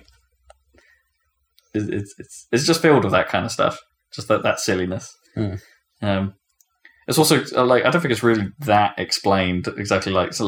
Your character 2B is very straight-laced, very on mission, very stuff like that. But every other android I've met in this thing seems to be kind of aloof, kind of goofy, or very filled with personality. Yeah, okay. Which is a little strange. It's but the androids are here to do a mission and they're here to do this thing, and then but they have to be all goofy. But then everyone's real dumb. Okay, weird. You're getting talked to by your operator. Who are the people in front of computers. Which is a bit weird for an android. An android sat in front of a computer being an operator. But all right, whatever. I'll go with it. But they've sent me emails about having their horoscopes based on Jupiter's storm spot. Right. Weird. And then describing it as a bunch of crap. It's they're androids. It's really weird. It seems to play with this a lot, which makes me think that this narrative, there's a number of it's signposting that the narrative is going to go in a very specific direction, or one of a few very specific directions, and it's going that way now. But telegraphing it way in advance. But I think that might be the trick, that it's telegraphing this stuff, and then there'll be all a fake out. Yeah. Well, given what people have been saying about this game's narrative, I don't think the obvious is exactly what is going on. Is where it's at. Yeah, so I'm enjoying it thus far. I do think the visuals are really nice in spots, but I think also very sparse in others. The first city you land in seems kind of plain. I don't know what happened to human history or something in this world, but the buildings they frequented were just rectangles and all the same. And yeah. The game purposely presents itself in a kind of washed out colour palette as well, which isn't all that appealing in some ways. When playing, yeah. Yeah, I don't know. I know it's a look, but but I'm not sure desaturated is a particularly great look. It's like having the old school HDR filter turned on a little bit. A little bit. But there are some nice particle stuff going on. I think it's relatively easy to see what's going on. They should have just made a chip for that. Take out the HDR mode. Improve your vision. Well, one of the things the game does early on is it puts you through a maintenance routine and has you mucking around in the menu, but it's all guided, as if it was just part of your routine maintenance of running your systems. It's it makes you do a brightness check. And stuff like that. It's all right, but it all words it as in we just need to make sure your cameras are working fine, and your sensors are doing. And there's a whole speech recognition bit because this is all appearing as text, right? While you're mucking around with it, and then it goes, all right, we need to up your voice recognition systems, which then forces you to go to the audio options to turn up the voice volume, right? And then as you raise it, you can hear 9S your maintenance buddy talking to you and stuff like that. It's kind of neat world building. The menus aren't just menus. The menus are a part of you. Yeah. That's kind of cool. I like the cut of its jib. I really do. I hope it goes places. And I hope it doesn't drag, which I think is what's got some people down. With something like the first 3 storylines sound like they might be a bit of a drag, but yeah, we'll see. Yeah, cool thing. Cool thing. I'm intrigued. Not regretting my purchase yet.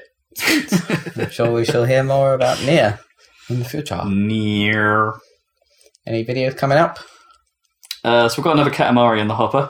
No. Watch that on our YouTube channel. Yeah. Part 3 of that is coming. Put it in the content hole. Put it in the content hole. Yeah. Fill your content hole with balls of crap.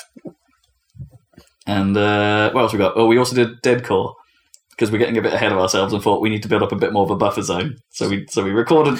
Well, we need to have a buffer zone again. Yeah, so we We're all the way recorded a bit to D. more. We're in the Ds. You're 4 into 26. Wow. But then, at the rate I buy humble bundles, that we'll be able to go back to A at the end of this whole route and still have stuff to do. Of course, you'll be able to go around. Regardless of the humble bundles, you'll just be able to do that anyway. Yeah, there'll be games. There will be games. There will be games. Right. So Dead Core will be going up probably in a month's time. So check that out, listeners. A month from now. Yeah. Which is the 12th of whatever the fuck the month is. August. Yeah. That was a callback to me fucking up the start of the podcast. Hi-oh. Yeah. So I guess when I finish playing Deadbolt, I'll probably go and play some Dead Core. All the Deads. Dead awesome. Maybe. Dead good. Dead, yeah. Just dead. It's dead, mate. It's dead. That means bad, though. Well, it might be dead. Yeah, might be dead. I haven't said anything to the quality of that game. It might be dead. We shall find out. The cubes! Anyway. Okay, that's the end of this podcast. I think so. Yeah. Unless we've got any more hilarity to end with, because we're all in the same space. Normally when we're all in the same space, that creates extra hilarity, but I think we've all been lacking. Indeed. Catch us next time for a more remote style of cast. Yeah. Yeah. Normal service will be resumed. Yeah, boy. Thanks, guys.